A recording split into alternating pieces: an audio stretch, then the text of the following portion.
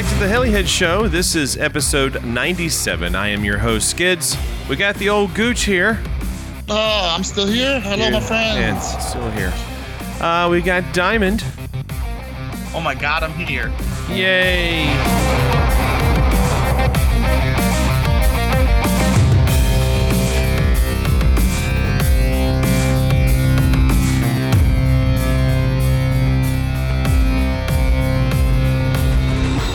However, we got no Cholo. What happened?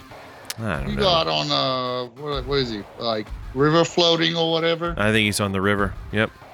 With a case of beer. Mmm. Still trying to tune his OS right now. Tune his OS. Oh, my goodness. Yeah. Well. It's always a joke, right? Yeah. It's always a joke. Yep. I mean, some people just can't handle the power, you know? Jeez. He's going to hate us. Yeah, he is. This is what you get for having to work. That's right. Just saying. Yep. Sucks to be you. Hey, guess what's happening tonight? What's happening tonight? What? I might have seen a photo that Telerotor is recording. Can you believe it? I mean, are pigs flying right now? I mean, possibly. I mean, what happened? They found some free time? I guess. When was the last time they recorded? Like 2018, December, something like that. Their bikes must be in a bike shop right now. Oh, is that what it is? Yeah, their bikes are all in the shop, so now they can talk helis. Biker boys. Biker boys. No, that's awesome, dude. Oh, God. Hell's Angel wannabes. Oh, my God. Oh, goodness. No, it's cool. I mean, at the end of the day, it's... What? Splitting lanes, high octane biker boys. Are we gonna make like a Christmas carol or whatever, a Christmas song about them, biker boys? Spreading gifts, writing gifts, biker boys. Biker boys. Yeah, Sherman, he's getting in on it too.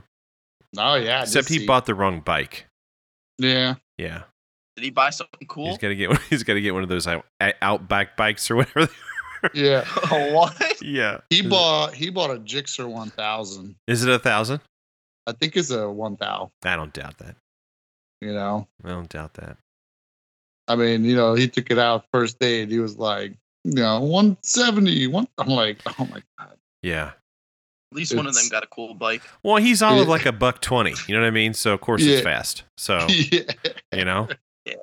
Yeah. Put some sizes on, then tell me how fast it is. Yeah. I mean, any heli pilot that runs a YS 120, they're not gonna get a 400cc bike. Just saying. Right. Yep. 4'2", $120. Biker boys. Biker boys. That's awesome. Man. Well, cool. Yeah. I'm excited. We'll finally get to hear those guys again. Yep. So I can't wait to hear what motorcycle talk they got this week. Yeah. I don't know. Like the Paulo has been pretty involved in the chat group for the team chat group. Yeah. So that's pretty cool. I like right it. on. Yeah. Well, no Cholo. You guys ready to kick this off? Well, might as well. It's going to be quick without Cholo. I think it should be. I think we should just do a quick one. Yeah, let's do it. Let's call it the quickie. All right, here we go. Quickie. Thank you for everyone. At those. Nice. Oh, God. Who was it I was talking to about that? Oh, I can't bring his name up. Never mind. Yeah, Damn it, Cholo. He sent me a 16-second video, and I was like, oh, it's short like your sex life. Oh, whoa. Yeah. Over the top. Nothing but net. Yep. All right, here we go. Thank you to everyone for downloading, streaming, and listening to our podcast. We certainly thank every one of you for doing so. And no. Each and every one of you. I was trying to mix it up, but thank you. to each and every one of you. People appreciate that, dude. That little bit of each and every one of you, really drives it home. Yeah, like really. I felt included. Yep, all inclusive. Yeah, all inclusive. Well, we got some weeks assess. Do we? Yeah, I think we do. Okay. You want to go first? Do it. All right. So, nothing crazy going on. So I want to spend a little bit of time, and 2 weeks ago, right, 2 weekends ago, I got to go to the first blade scrape hunt fly. Aren't you going to you're going to like events like back to back, like weekend after weekend? Yeah, so I did spring fling, and then the following weekend we did the blade scrape. And then what are you doing this weekend? And this weekend, so we took one weekend break, which was for the fam. And this weekend, I'm going, me, Chris, and a couple other folks are going to Cuba, New York. We're going to Cuba, boys. Yep. That's a long trip. That's beneath Florida. Yeah. Yeah, I wish. I'm going to try and swim it. Really? Yeah. He's like, I've been training. I mean, since my name is very close to Tariq, I'm just going to take a rowboat, hook up a helicopter to it, and we're speedboating our way there. Oh, I was just going to backstroke it all the way there. Chris, I got a mean backstroke. You're gonna need Gooch to be your interpreter. Yep. He's going to show me, hello, my friends. Hello, my friends. Okay. No, Cuba, New York. So we're going to the Stars Spring Thing, not Fling Thing. So it's going to be, I don't know, last year it wasn't that big, but it's a really good group of guys. The facility is actually pretty nice because they do have RV camping spots. Nice. And they're like $10 a night. Ooh. Yeah, so it's kind of like I'm kind of excited because like literally I didn't have time to bring my camper home. So actually I'm literally going to pack the car. I'm going to go hook up to the camper and then I'm going to get on the road in the morning. Yeah. Man, this event life ain't easy. Yeah.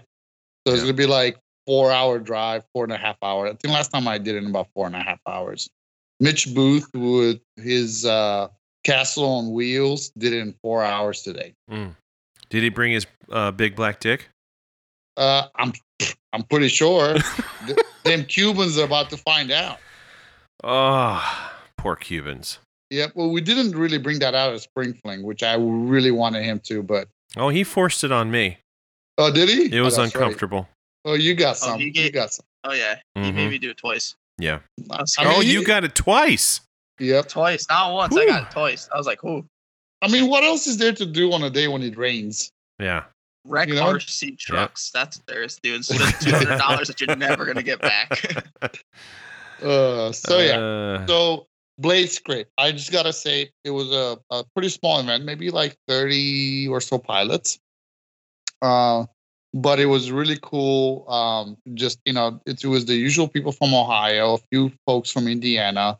The neat thing about it is that, I got the organizer, Kyle Spiels, actually wanted the Heliheads to kind of MC the blade scrape competition. So I got to do that. There was, I think, 5 pilots that did it. The winner of that was Gary Williams. That, I swear to God, that guy, the man is the Picasso of blade scrapes. Yeah. Dude, he's like drawing like writing cursive with blade scrape. Come on. And did not at any time, like I was like, dude, this thing is gonna go in. Nope, just the tip, and he just dragged it all over that patch. Wow. So that's what I've been doing wrong. Yep. I'm trying to use the whole blade, and he's just using the tip. Yep. Now I will say this: Leroy, had to do 2 attempts, and not even with his heli. It was 2 attempts with somebody else's heli. The first attempt off the rip, he stripped something gave into the pinion main gear area. So he requested a redo. And he actually ended up getting second place. So that was pretty cool. But yeah, I was like, it's not about stripping gear. It's about blade scraping, dude. So, but it was cool to see everybody there. Tons of raffle prizes. I mean, Heli Direct, Scorpion, Mikado USA, I think gave stuff. BK Hobbies. It was very, very cool to be part of that. Nice. Amazing from a field perspective. Like there was no, like camper, hookups or anything like that. But literally the flying area, there was not a tree or obstacle in front of you, probably for 3/4 of a mile. Oh wow! It was a wide open field, man. So it was really cool. We got to see Matt Bodos was out there. He got a pull on the Try Nasty. Oh, what do you think? Ooh. And he's like, I just want to go fast in it. I'm like, okay, have at it. Dude, he had that thing cranking, big old smile on his face. He's like, this is pretty cool. He's like, do you think it seems like it go faster? I'm like, it's only 12.5 degrees of pitch. He's like, oh yeah, it could be faster. So we had fun with that. Yep. Yeah. So really, really cool for anyone that's, in the area, in the Indiana, Ohio, Michigan area. I would definitely recommend that for the next year. Okay. So that was pretty cool. Other than that, so I went to that. We camped. I actually had my son and my dog with me camping. That was very, very interesting. But I came back and really I took a break. Like the following weekend, dude, I was just, we literally, it was for the fam. We did stuff around the house. The weather was nice. So we did a ton of that. About the only heli related thing that I did in the past weeks, other than the blade scrape fun fly, I started cleaning up the carcass for the Raw 700 that was crashed at Spring Fling. And damn it. The pilot should remain nameless. I agree. But to be honest, it's not that bad. Just the usual suspect, but like, the boom, toast. The bearings in the tail box, toast. But the tail box actually seems straight and square, dude. And it went literally on the tail, didn't it? Yeah. What heli was this? The Raw 700. Your Raw 700. Oh, yeah. Okay, gotcha. The orange popsicle. It's like a typical, it's a typical me kind of crash. Just like tail first. That's everything. Yeah. And I was able to kind of work the plastic landing gear back into shape. One of the tubes, the skid tubes, are done, so we're gonna need one of those. And really, in the main frame area that I could see major wise, it was the tray channels for the battery tray. Right. The tray system. So, but not bad. I mean, hell of a save, Chris, I gotta say, because I really thought it was gonna be the heli and then some people, but you had that thing on lockdown to save it and get her away from the crowd. So kudos to you for that one. I'm just saying it better come back to me with a carbon boom. So let me, All I'm gonna say it is. So relax. Yeah, chill. It better come back with the new orange canopy, not the old one. Oh boy! Oh, now you're really going for a shutdown. I got one of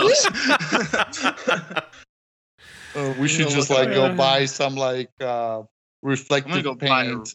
I was gonna say I'm just gonna buy a rattle can and just spray paint it orange for them. Nice. Yeah. Put a white pin straight down the middle. Here you go. Yep. There you go. Yep. That's right. So yeah, not bad. I think we'll work a little bit on it at this event in Cuba. If we have some downtime. So right on. Let's see. I did. Well, hold on. You guys definitely need to make sure that it's ready for Chris to crash at Ohio. Well, yeah, or Kevin, or all of us. We can just pass the transmitter. Yeah, at this point, it's no longer new. Here's what's funny about the whole thing is it had 6 flights on it. 3 were me, and the rest were Chris. So what you're saying? He earned the right to I mean, yeah, have a tail touch. Yeah. No, it was well worth it. Yeah. It's conditioning though. I gotta say this, like when you earlier in the hobby career, right? Oh man, like crashing, like you took it to heart. After a while, after you've been battered enough, you're like, okay, cool, we'll fix it. Yeah. I never got over that phase. I still take it to heart. I go to therapy sometimes over some crashes. Oh yeah, therapy.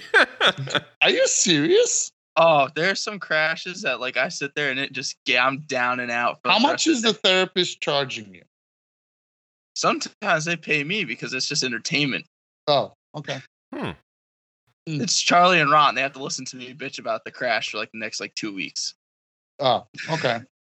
I thought it was because if you're paying a therapist like $300 to tell them about your crashes, like, dude, like I'll do it for $150. Right? Just saying. Yeah, I'll do it for still half price. You guys seriously get over it? Because sometimes I don't, like, especially if it was like. I think initially when it goes in, you're like, man, but like, dude, like once I actually get it off the field and I put it in my car, like I'm over it. No, the black nitro going in really pissed me off. Really? Yeah. See? Because I just hit full stride with it, where it was like the engine was dialed. Mm-hmm. It was flying amazing, and then it crashed. And so that one I hated. Yeah, not the spring fling thing, chopping Jimmy's boom off or whatever, but not that, but like the full blown, like putting it in hard. Yeah, I was like, fuck. I was mad. Yeah, I was the only one there, thank goodness, and I was saying some choice words, but yeah, normally I don't care, and especially if I volunteer my heli to somebody like Chris, and he plows it in, I'm like, whatever, dude, it is what it is. I don't care, Yeah. So that's kind of like, yeah. Go ahead. The crashes I struggle getting over is ones I do in competitions. I never let those go. It bugged me for like the next 3 years. I'm still bugged about the one that happened 2018. Still. Do you want to hug it out? Do we need to talk more about it? I don't know. It's still like, there's some that I'm just send all care packages to 321. Go fund me. Yeah. Yeah. Go subscribe to my Only Skids. Chris needs some home-baked cookies. Send those to him. Yeah. He needs an emotional support dog, an extra one. Right, yeah. I got 2, but they need my emotional support. Oh, okay. Let's see. Kevin Earmuffs did some planking, too. Oh, good. Boy. So... Did you let it roll out the back of your truck? I brought that up, really. I brought that up, not necessarily for the planking piece, but like today, like impromptu, remember in summertime when it warms up, my local club right down the road does like training nights on Wednesdays. So yesterday, like I was like, I'm going to go and fly my airplane because I haven't flown it. I only have like 6 flights on it. So I'm like, I'm going to go fly my 67-inch, which, listen, it's got a YG on it. And it's got a Mikado Neo on it, so you should be happy with that. No, I'm not. No. What's the best? No, here's why. What?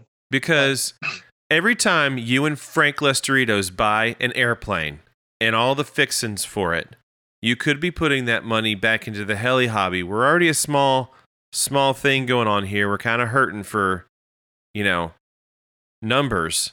And then you go blow your money on freaking firewood. What the fuck? I love this. I love this. But you heard me, Frank. Yeah.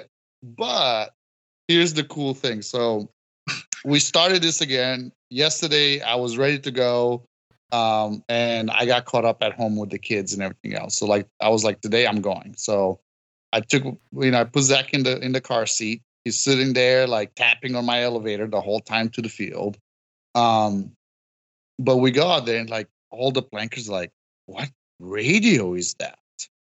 I'm like, it's a heli radio. Really? Oh yeah, it's the best.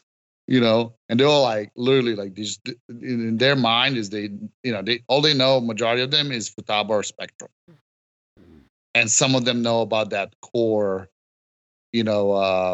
radio they got for jets, Yeah. the Cortex, whatever it is, right? So they're like, oh man, this is cool. But the one guy was interested in it because I guess he works on government drone programs, for the federal government, but they cannot buy anything from that's made in Vietnam, China, so on and so forth. Mm-hmm. But something like that that's made in Germany, it's okay for them to incorporate into their projects. So he was like, all like checking it out like hardcore. I'm like, hey, it's out there. But the cool thing about it is that like we gather up like tonight or this afternoon, there was 2 other people that showed up to our club because they're like, yeah, we went to the other club, which is like an extra, I don't know, 15-minute drive. But they're like, yeah, we went there. There's nobody that flies there anymore. It's like a ghost town all the time. I'm really surprised that you guys are out here. And there was probably, I don't know, 10 pilots out there. So I'm very surprised that I guess, the even airplane pilots, there's a little bit of something is going on, but it's cool to have new people Kevin, stay with us. What? Okay, so here's next. Hey, Kevin. Yeah. Guess what? What? We got more complaints from our listeners about you. Oh, jeez. Here we go. What did I do So now? unapproachable. Here, I thought you bought something. I was really hoping you bought something. I did it that way because I literally, I think we need to drive this one home. Chris said it, unapproachable. We had a complaint from one of our listeners. Stop. No way. That the last show, you praised some people that gave you stuff or helped you out with stuff, but you forgot 2 very important people that one gave you something, one helped you put it on. Oh boy. Who did I miss? Who gave you feet condoms so your new shoes don't get ruined? Listen, so Todd's hopping. Is he mad? Is that what it is? Yes, and it wasn't that he was mad. It wasn't the words, and these are his exact words. I was hurt that he did not mention that. Yep, that he mentioned others that gave him stuff. I was hurt that he did not mention that. Todd, listen, you're like family, okay? So, I mean, I don't just hug everybody at the field. You get hugs, and you don't even want my hugs, but I still want to give you hugs. I mean, he wanted to say that he even protected your feet. God, it sounds like you're in a toxic relationship. No, he did. He protected my foots, and but who helped you put them on? Oh, was he hurt too? Dadgummit, Mitch. I feel bad that I hurt Mitch. More so than Todd, honestly. Yeah, because Mitch is my buddy. I love Mitch. God, you're ruining our whole squad. Split them up. Jesus. Our image is tarnished forever. Yeah. We're gonna be known as the unapproachable, thankless. Can we get a penalty box? And put him in right? Can I just go to my timeout now? Yeah. Listen, no. Rule number 1, you guys. If you ever go to an event and you know it's going to rain, don't mess around. Bring waterproof shoes. Whatever that is to you, bring them. Do not mess around. Just bring them. I really thought, because Spring Fling is, I never thought of it as being soggy, right? And what Spring Flings have you been to? Yeah, I for whatever reason, when I was packing, I was like, yeah, it's going to rain, whatever. And I had 2 pairs of shoes, but I thought, yeah, it's pavement too, right? It has the gravel to the pits, and I was like, whatever, it'll be fine. And it was not fine. So yeah, dude, there was standing water everywhere. Yeah, I mean, like you guys going to Cuba, man, take your rubbers with you. Just saying, need protection. What? Yep. No, I mean, listen, I'm, Todd still finds me Todd still finds me approachable. So yeah. I'm very, thankful for Todd pointing me in the direction of feet condom. Yeah. Mm-hmm. Big black dick and rubbers. Just saying. Yep. Makes it fun. And one camper. Yeah, 10 dudes, 1 camper. Gotcha. Yep. Good Lord. Hopefully Mitch set up the satellite, before it starts raining. Well, I hear ya. Sorry, you guys, but yeah, I do appreciate the old Feats condom and Mitch, poor guy. I mean, he got on there. He was serious. Dude, he jumped right on there like a pro. Freaking like slammed them rubbers on my feet. Oh yeah, he was in it to win it, buddy. Yeah, it's like almost he had a little bit of experience with putting rubbers on. Yeah. Oh my God.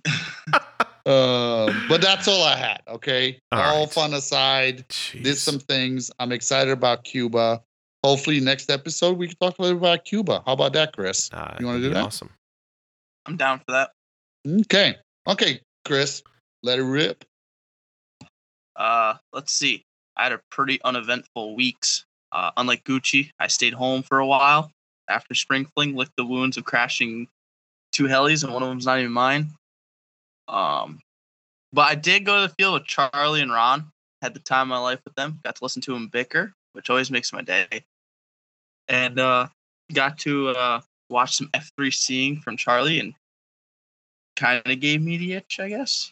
And then saw Charlie fly the Flash. So it's the second Flash I've seen in person. Was it fast? Lightning fast, baby. Yeah. It's like Lightning McQueen. Good chow. Ka-chow.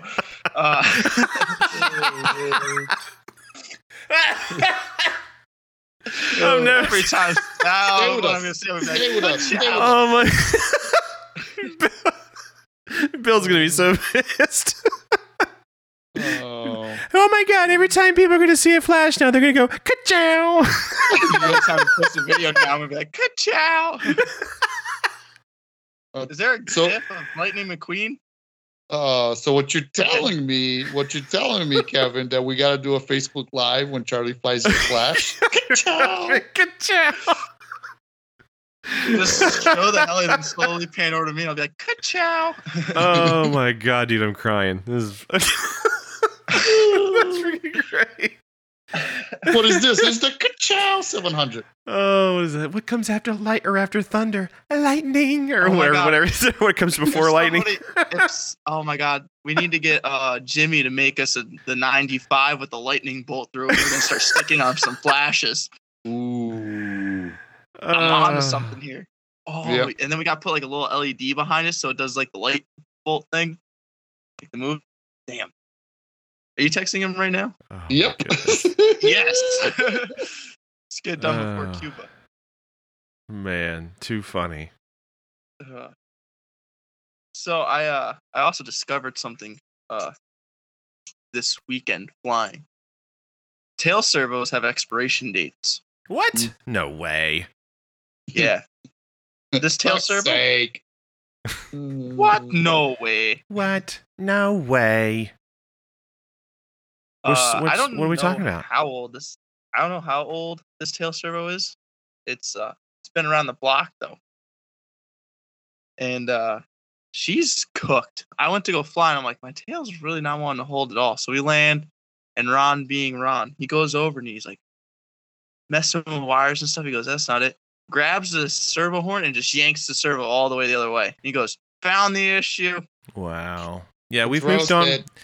Listen, Chris, we've moved on from DS620s. Okay, you gotta you gotta move on, buddy. You guys are at 760. I'm still in the past. Yeah. 1520. Yep. Oh, my goodness. So it solved a lot of issues when we put that on. So now this thing's dialed. I feel so locked in. Feel so locked in. You watch. I don't have a flash. I can't get chowed up. Oh man. What else you got? I almost pulled a planker. I looked at my jet, this like little foamy jet I have. And I looked at my nitro. And I looked at the jet, and then I looked at the nitro. And I thought, what would Kevin do in this situation? My man. So I put the nitro in the car and left. That's it. Yes. I thought you were gonna say I took the foamy and I put it to a tree. That would have been even better. Right, yeah. So I took the That plane requires me flying it, though. strung it through a tree. Oh gosh. Yeah. So what do you think? Oh. Are you like starting to feel like nitro? Are you like down with the sickness now? I am. The thing with the nitros is they're way more relaxing to me. I don't know if it's because like an electric, it's like you're on edge all the time because they're just so fast. Where the nitros is like, it's like they're fast, but they're not like, because you have to eventually you eventually have to let off them. You can't just stay in it the whole time. It's just like, I don't know. And then it's like I get 8 minutes, so I have 8 minutes of having to come up with shit to do instead of 3. I think that's what it is for me. Is I get like an extra 2 minutes. You know. Yeah. At least an extra 2. I don't typically. Well, that's not really true. I did go fly part of my week, but and yeah, I mean there was like a couple times I ran the tank out of fuel. Like I just kept flying until it ran out. I went up for an auto and I just heard the engine go rap, and I'm like, oh, we're out of fuel. I guess we're coming down now. Yeah, like every time I run out of fuel, I hear that Tarek video. Out of fuel. Ain't got no gas in it. Yeah. Nope. Yeah, I don't know. That's cool, though, man. I'm glad that you finally have running. I'm glad that you finally have running nitros. 3. Watch out. Maybe that's all I'll bring to Cuba. You've got 3? Yeah, I got the 700 raw, the Kraken 700, and then the 580. No way. What the raw? Okay, the Puma raw. Puma. Yeah. Puma Nitro. Yeah. So gotcha. Maybe I'll just bring nitros. Dude. Have a nitro fest. Yeah. That'd be fun. Just be leave them out the box with the fuel. I mean, that's really what I did for Blade Scrape. I had the Tri-Nasty, but I just took my nitros. And that's what I predominantly flew was my nitros. Just fill it up. That's fun right now. Yep. So yeah, that's what I'm planning to bring is the 2 nitros and the Tri-Nasty. I could bring 4 nitros. What? Yeah. I still got my original Flybar Raptor 50. We could bring that thing and see if we can get the fly. No way. Bring it. Okay. That would be fun. Is it flying? Actually, I still have the radio and everything for it. So really, we just have to charge it up and pray to God nothing falls off of it. Please tell me it has a pull-out antenna. No. Ah. It's not. So when I got into hobby, that wasn't a thing anymore. If you bring it, I think it will be like if you come tomorrow evening, not only try to get it running, but fly it at night. I mean, that would be like under. You want to hear something messed up? My first Urchin Night contest, I used that heli with. Really? So I have an LED canopy, boom, and blades for it. Dude, my first ever night contest. That was the first time I ever competed was with that heli. I'm really like dating myself here. That was when Tony Whiteside was like, oh God, I was like 12 or 13. And Tony Whiteside was like spotting me, like way down at the end of the field while we were trying to figure this thing out. And he was like, "You got this. You'll be all right." And I'm like shaking at the center stage. I'm like, "There's so many people here." Yeah, dude. If you remember to bring it, we might be able to get it running. It would be cool. Plus, I never flown a Flybar heli ever. You haven't? Nope. Oh, it's different. Yeah, it's different to go back to it now. Yeah, you'll feel like a pimp though. Jesus. I swear, put on it's a the fur coolest hat or something. When you see what this heli looks like, you're gonna think you put on a fur hat. It's got like a pink, purple, orange, like the scheme's all over the place. But it's got like a little green in it. Dude, it's gonna be like a retro night at the club. It's gonna be awesome. Yeah. Be like throwback, baby. Now I'm getting FOMO. You get FOMO. I'm getting FOMO now. Yep. Maybe you should definitely bring that to Ohio in July. Okay. And Hex. There you go. Yeah. Yeah. Yeah. Way cool. Yep. All right. Anything else, Evan, buddy? what did you do? What did I do? Yeah, what was your weeks? Listen, I did something unbelievable. I got out and flew. Oh boy. And I mean, of course things happened. I mean, it's me. So was a tree involved? There was no trees involved. What happened? Well, let's just start with the good. I actually flew like 6 or 7 times.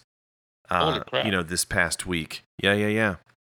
They're all nitro flights because I wrecked your electric. Right. So they're long flights. I have 0 electrics right now. I have all nitro. So we'll get to that in a second. But I took the black nitro and the Nitron 90 with me. Okay. And right. And so at Spring Fling, I had a problem where those who know Hattori pipes will understand. The bolts that run through the grommets into the collector header plate at Spring Fling, they were coming out, right? So got that tightened back up, but it did run the motor a little lean. And I didn't know it at the time because me and Chris were doing a tandem. So he had his nitro going, I had mine going. I couldn't hear mine. It was just we were encased in noise. So I'm sure I hurt the motor. I just was like, whatever, we're going to keep going at it. Tightened it down. Obviously spent the rest of the weekend there with that. But at home, I didn't have an issue with the muffler coming off of the header. All of a sudden now the header was coming off the engine. I was like, son of a bitch, right? So, basically I started hearing that crackle sound, where I was like, oh, okay, all right, we're going to have to land because something's bad wrong. And it did. It nuked my motor a little bit. So the Tron, on the other hand, it was doing fine, except I won't name any names, but somebody when they designed the tank had to have a removable freaking outlet pressure nipple with a screw-on deal and blah, blah, blah. And that little shit came loose. And so, of course, it was sucking air and caused that motor to run lean. So it was not a good time. But I still had the raw HD at home. And, it flies.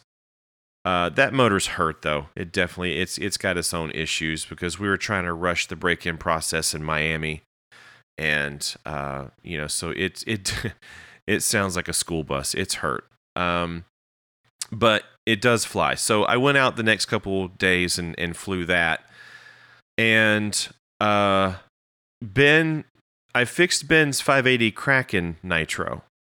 And so we went out there again. I took the HD out there, and we went to go start his up. Of course, well, it was a calamity of just problems and issues. It was really funny. So first things first, we had to charge up our receiver packs, and of course we're on like borrowed time, right? And so we got those charged up, put them on the helis. And he was going over his Kraken 580 because it's literally sat for a year and a half. And so I went ahead and flew the HD, the raw HD. And I was just being mean as hell to it. And so he was like, man, he's like, you going to let that thing breathe? And I'm like, nope. So I beat the shit out of it as best I could anyway. And we went to go take his out to the flight line. Went to go hit the starter, and it went. I was like, really? Now the starter battery's done. So we had to charge that. So we started that, or we charged that up. Went back out to the flight line, tried to start it up again, and I kept hearing this like whirring noise, like almost like a supercharger noise coming from his heli, and I'm like, bro, what is going on here? And so, supercharger. Right? I guess, Josh must have done it. It was Josh's fault. It had to be. And so he put a turbo or a supercharger on it. And so every time I hit the starter, it would be like, bah, and you'd hear this like, whee sound. And I was like, what the hell is that? And so I got looking, and his one way was like free spinning as you're starting it. Oh Jesus! And I was like, oh, I'm like, that's not good. So he reached down there and it moves both ways. So basically the bottom line of it is that he had a hot start, and that was a whole reason as to why I had to replace the clutch and the fan and whatever else. And so I guess he had a hold of the head while this was going on, and he was holding the boom and the head at the same time, could not get to the radio. So a friend of his was there that knows nothing about, his radio, and he's like, grab any switch, I don't care, any switch will help the situation.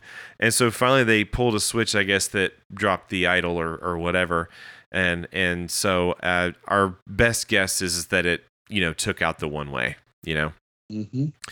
So we didn't even get to fly his, but he's got parts on order. They should be here tomorrow.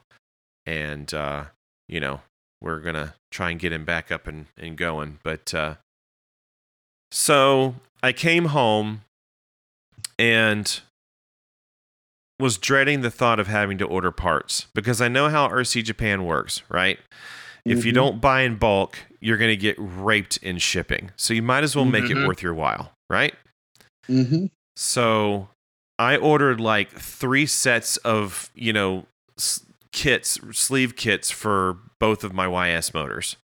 And then ordered like a few other stuff too, like a couple heads and a crank and, whatever.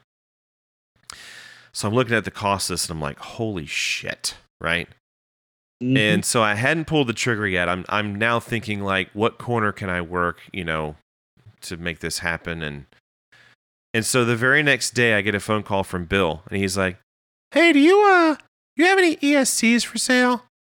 And I was like, yeah, sure, I've got one, So Bill ended up buying one of my ESCs, and it was just by dumb luck that he called. And I was like, oh, thank God, because it was like $450 in parts, So thank you, Bill, for calling, because he I don't know if he realizes how much he really saved the day. I think he does. But anyway, so thank goodness he called, and I was able to pay for this stuff, And so this week I've actually been spending most of my time rebuilding those motors, getting them back into the heli, and going over things and talking with Tom Shin about mixing up some of these helis with better Loctites, or what do you use kind of thing, because I don't want this stuff to happen or continue. And so I've been working on that. So they are, in fact, right now ready to go, ready to be broken in. And I hate that I'm going to say this, but I'm going to go to Joe Nall with helis that are not ready to just beat the shit out of. Yeah, but at least Joe Nall is not a heli event. Yeah, I'm going to be that guy out there hovering. They'll be like, wow. Yeah. So, but I'm very excited that they're back together. Because I'm having a ball with those helis, especially the Black Nitro. A lot of fun. I love that helicopter. And so I'm looking forward to getting it back in the air. And yeah, so is Marcus going with you to Joel? I think he and his dad are going to drive up on Saturday, just like we are. Sweet. And so we'll see him. I don't know if Tom's going. Tom acted like he might go, but I don't know that he will. It'd be cool if he did. I think Bill and Elaine are there. Are they? Yeah. Yeah. I think they Man, good thing I'm going to Cuba. Yep. Stay away. Does that mean Cliff's going to be there? I don't know. You might find, fun size out there, Yeah, so. I mean, I saw some Scorpion demo where, those dudes were flying in the rain. They were like, whatever, we're doing it. So yeah, Carl Dahl was there. Santiago. Fine. Yeah, Santiago. Did I keep watching Santiago? Dude, he's a good helipod with the airplanes. Holy smoke! Yeah. So yeah, pretty cool. I was watching some of the videos, not every video, but yeah, there was some cool stuff coming out of there. Well, our boy Helmet, he's there. Yep. Helmet's there flying precision aerobatics. Yeah, so, Jimmy Bullard is there too, I think. Yep. Saw him as well. I think that John Elrod's supposed to be there, or is there. Okay. So, yeah. That'll be cool. Yeah. I mean, at least there's some of the heli community there too. Yeah, absolutely. So pretty Mm-hmm. cool. But in the meantime, how do I say this? Well, let's just start it with, hey, Gooch. Oh boy, what? I can't say I bought something, but I am going to buy something. Oh boy, is it big, small, Medium-ish. A schmedium. medium? Yeah. Okay. Is it airframe or is it an airframe accessory? It's an airframe. Is it sub 600 or 600 or less or 600 plus? 600 or less. Finally pulled the trigger on a Nitro 55, huh? Size 60 size. So you guys size. are here like, yeah, I got 4 nitros. You're like, oh. Dude, let me tell you, I have never owned more than 2 nitros at a time. And I now am going to own 4. What did you get? I got the 580 raw nitro, man. Mm. Yeah. So it'll be coming eventually. And yeah. So Well, technically speaking, I'm getting an airframe too for a Nitro project. are you what? So I got a Kyle Stacy tri-blade coming. Yeah. And the plan is HD with as soon as I could find a YS, either used or brand new that is actually in stock, I'm gonna convert it to an HD tri-blade with a YS 120. Yes, sir. The 120, yes, sir. So I'm coming up. I'm bringing up the rear. Yeah, I mean, I literally own one electric and it's not even here. Yeah. I'm trying to get rid of my Genesis and nobody want that. Nobody likes to professionally hover? Apparently not. And that's something. Not even a backup airframe. Come on, Charlie. Yep. Help a brother out. Charlie. Be the first Genesis ever to just be infinity tail slide and don't pull out. Yeah. I am still looking for another machine, though. I really want to go with a one battery type helicopter. I really do. All 420. Yeah, no, I'm good, thanks. I had one. It's gone now. I know. But, yeah, I don't know. I mean, I don't want to say 500 because that wasn't quite my intention, right? Dude, a 500 with a 55 in it. Oh. You know what I'm saying? Yeah, dog. I hear you. Yeah, that'd be cool if they made that airframe into a Nitro. Or a 50. Right. No, even a 50 would be really cool. So, yeah. So you can ask me what motor's going in this thing or what? Well, we all know only the best. Yeah, it is the best. YS. Of course. You go why yes, it is. The 56, right? Hell yeah. Okay. So I bought parts for that too. That's my 580 Nitro project next. The next upcoming, next winter is going to be. I'm going to order a YS60 for it. Yeah. And I mean, I think 4 years. I think 3-4 years on that 55. I think it's made its money. Well, yeah. Except that you can run that one wide open. The 60, I think you have to be a little bit more careful with because it heat soaks, right? Yeah. I mean, if you fly like Todd, that's different. But if you're wanting to romp on it, so I don't know, but it'd be interesting. I'm all for it. Do it. All right. So that's about all I got, man. Oh, except that obviously we're gonna try and make June all this weekend. So Saturday we're. If the rain holds out, that's where I'll be. So pretty excited about it. That means you're going to be out of the office Saturday? Yeah, out of the office. So, I mean, it sounds like pretty much a lot of us are going to be doing something this weekend. Mm-hmm. I'm excited. We could talk about it on the next episode. Do like a little bit of a coverage. Yep. Absolutely. Mm-hmm. All right. Well, anything else?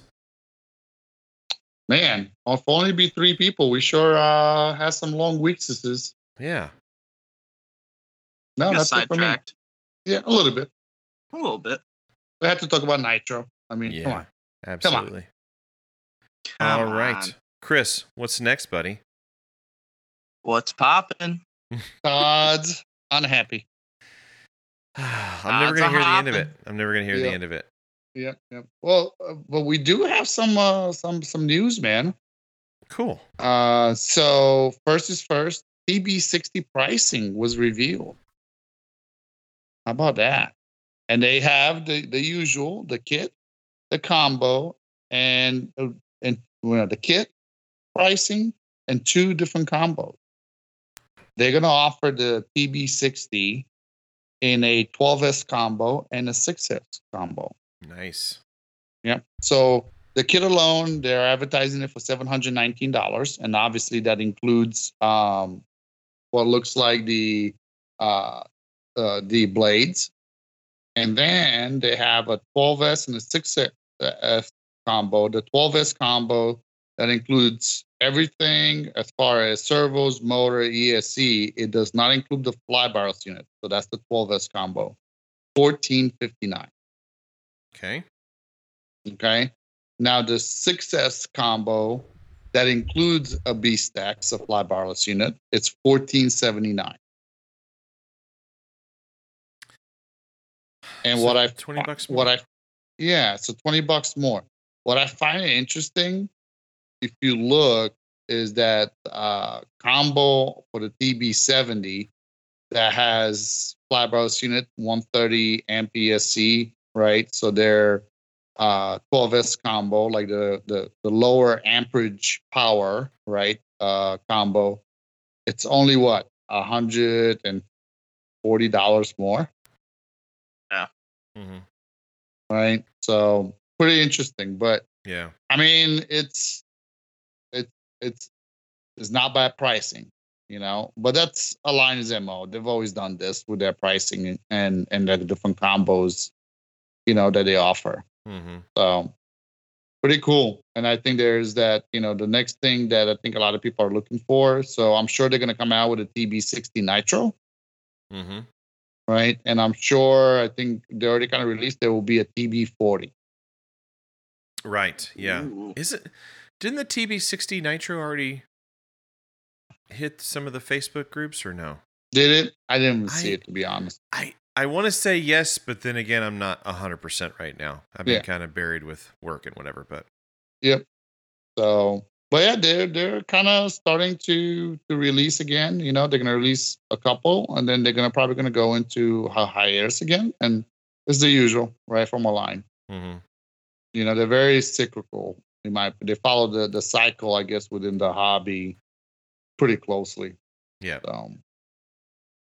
So yeah, that's one item. The next item is, we saw that there was an Evo, a V-Bar Evo update. Mm-hmm. And it sounds like even the Evo controller has an update also. Okay. Do we know why or what for? So as far as the Evo, the V-Bar Evo is, I could tell you here in a second because I was looking at it. Looks like this is straight from the vstabby.info website. It says, we did an intensive testing campaign to test the behavior at non-optimal power supplies, which does not show any weakness. As a result, there are some new log messages that show warm/cold start and very short power surges better than before. So what it's showing here is better S-bus reliability at startup, log entries for reset cause and cold start, faster reaction of under voltage logging. It fixes the OTA firmware update. optimizes the startup behavior at worm start. Macro cell trim offset applied after scaling and not before. Small optimization for fast main rotor frame rates, 500 hertz. So that's the one that I kind of connected to, right? Is that they did something to the optimization for the loop when you're running these 500 hertz refresh rates. Improved USB compatibility for PC setup and workaround problem of the Contronic internal tell me issues that they were having, I guess. Oh, okay. Right. So they did a few things. Now, I was trying to find out what the update for the radio did, but I cannot, for the life of me, was able to find this before we started recording. Okay. So I went to the Vistabi, but apparently they released even something for the radio. Oh, okay. But I cannot really talk to exactly what they did for the radio in that update. Gotcha. Uh-huh. Yeah. So it sounds like there's some growing pains, right? Even for the new line of Evo, but as always, they're catching up, and they're doing their best to provide releases of new software updates to improve and make it better, or correct any unwanted issues with the units. So to me, that's important, right? Yep, I agree. That's more important than a lot of people's like, well, she'd be right the first time. I agree, but at the same time, I disagree. Nothing is perfect out of the bat. Even vehicles, right? When they release the first generation of a new car, right? They always have issues that they have to work with in the beginning, but it's about how fast they work through those issues. So, yep. Right. And, we're talking hobby stuff here, not GM, you know what I mean? Or Ford Motor Company, so yep. Let's not be ridiculous. We know there's going to be growing pains. Yep. So the other thing is, right, that we have on the news, I know some people are already excited. Some people are already ready to place the order today. How about the SAB summer heli sale that was announced by SAB headquarters, and then also a lot of the dealers are starting to make announcements of this deeper discount than usual, I would say, right? So it's looking like, generally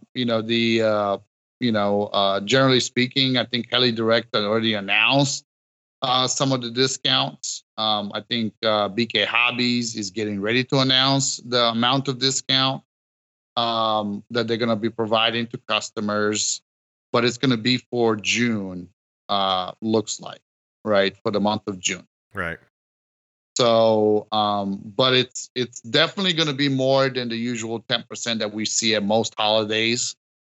It could be, above, let's say above 15% for some of the helis, and it's going to be specific to helis. So pretty cool. Tune in to your favorite dealer.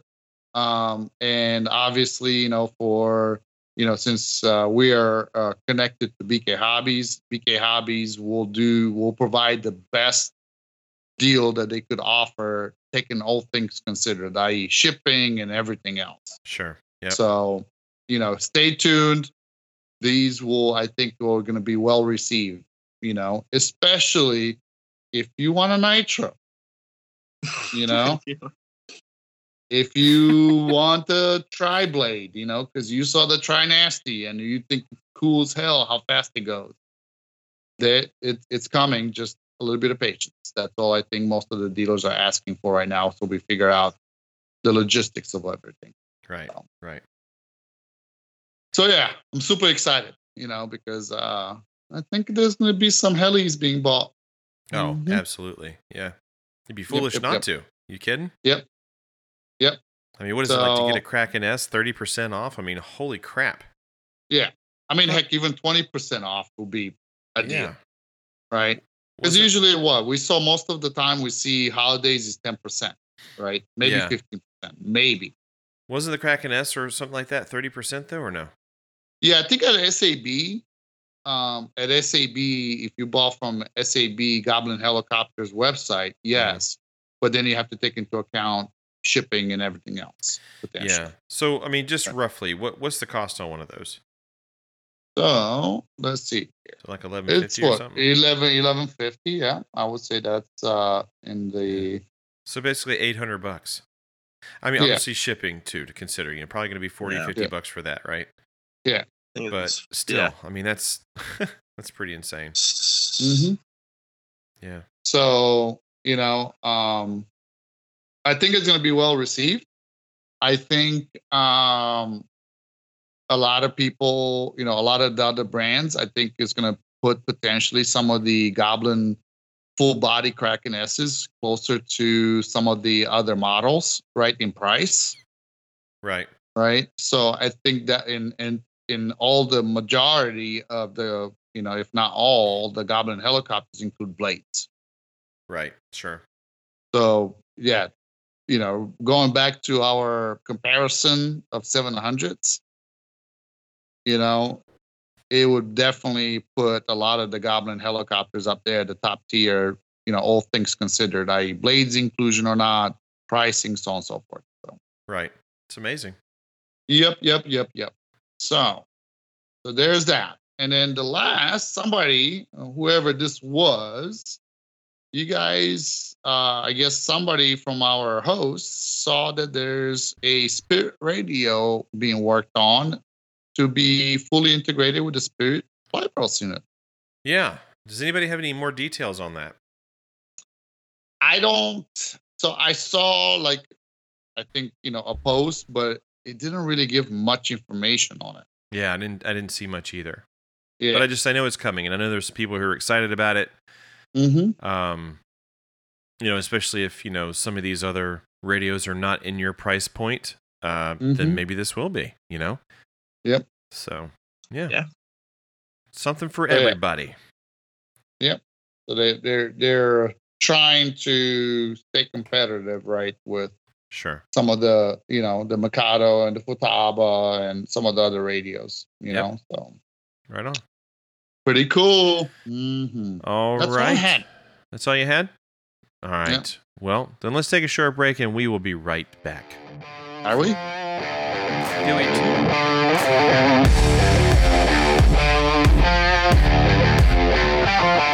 Hey everyone, just wanted to offer a great place to shop that I've been shopping at for years. AnythingHeli.com. Anything Heli is owned and operated by Dave Mullen, based out of Wisconsin. Anything Heli started in 2010 selling RC helicopters and accessories, and he does it because of his love and passion for RC helis. Dave strives to be unique in that he puts customer service first and provides each customer with knowledge or products, quick email replies, and fast shipping. I can tell you firsthand that AnythingHeli.com far exceeds some of the competitors in the industry. Dave carries Oxy, OMP, SAB, Gowie, and all associated parts. He also carries industry-leading blades, electronics, and accessories needed to keep your heli flying. If you haven't checked out Anything Heli, you should at AnythingHeli.com.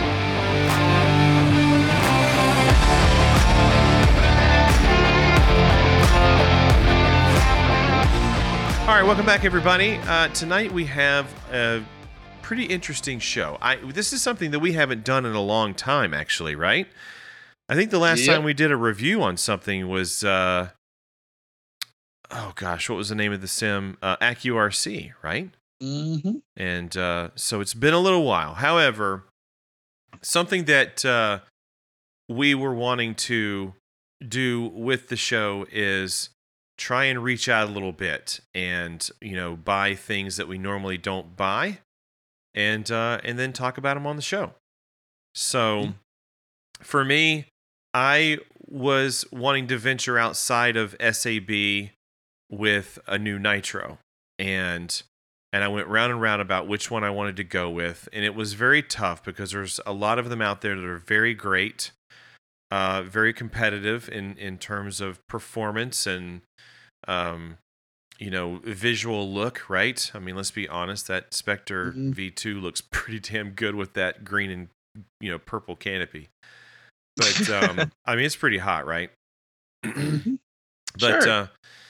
so but there's always been a part of me that I like helis to look a certain way, even with the canopy off. I know it's stupid. I totally get it.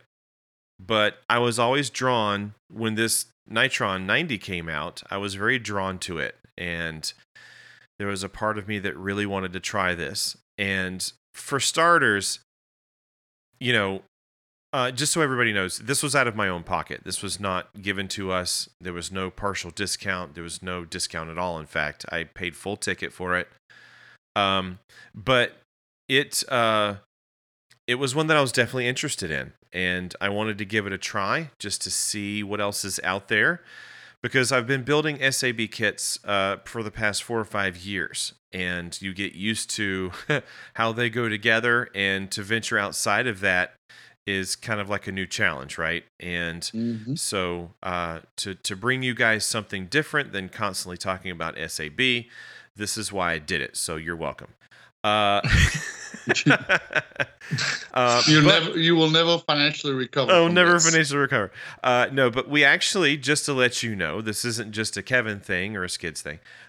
We have something else coming to the show that also is outside of SAB. So it's kind of something that we're trying to try things that are out there and see what everybody else is doing, and so hopefully you guys will enjoy this. So the Nitron 90. I know there's a lot of controversy surrounding this brand. I'm over it. We're gonna move past it, and we're gonna see what it's all about. All right. So Okay. when you get the box, it's a pretty box. It looks good. It's a smaller box than like an SAB box, believe it or not. Like it's considerably smaller. But you open up the box and it looks exactly as you would expect. It doesn't feel any different. You have the canopy box, you have the parts box, you have the boom box, and of course there was a bit of empty space in there, which maybe they'll offer it with blades. I think blades could have fit in there possibly. But who knows? I am a big fan of no blades.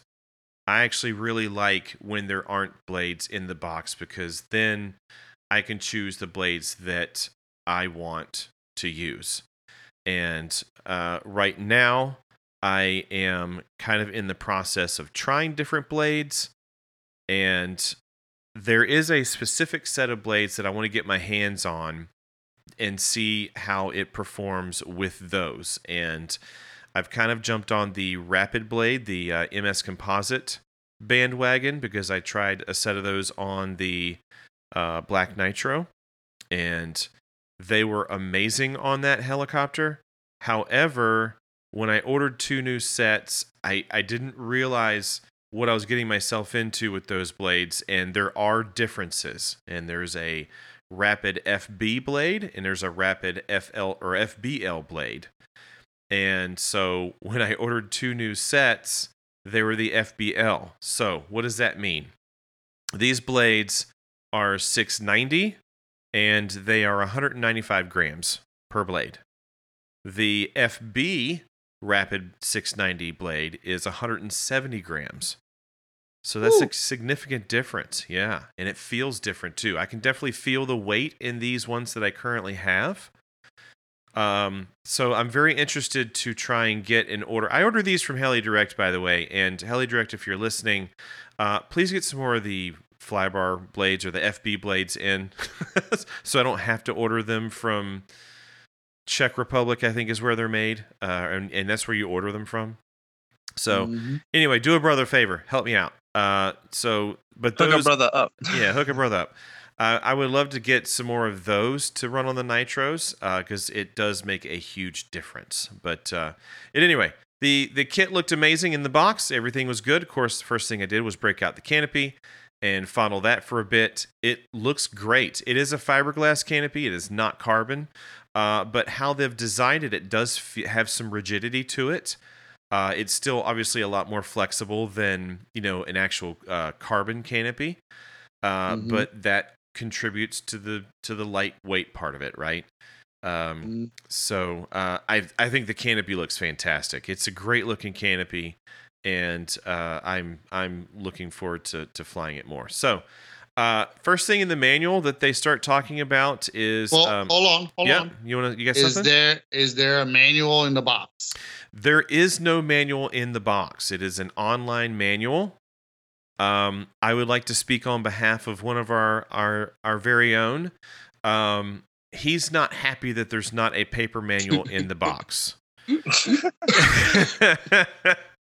I totally get it. I understand. If that's your thing, awesome. I understand the whole setting up an iPad or a computer, and then your computer keeps falling asleep, and then you got to re-wake it up and get back to where you were. And I totally get it, because Goblin obviously gives you a manual, right? And if you want to touch on that for just a moment, I think everyone can agree that the SAB manuals are second to none, right? Those manuals are fantastic. They're laid out in a way that it makes sense.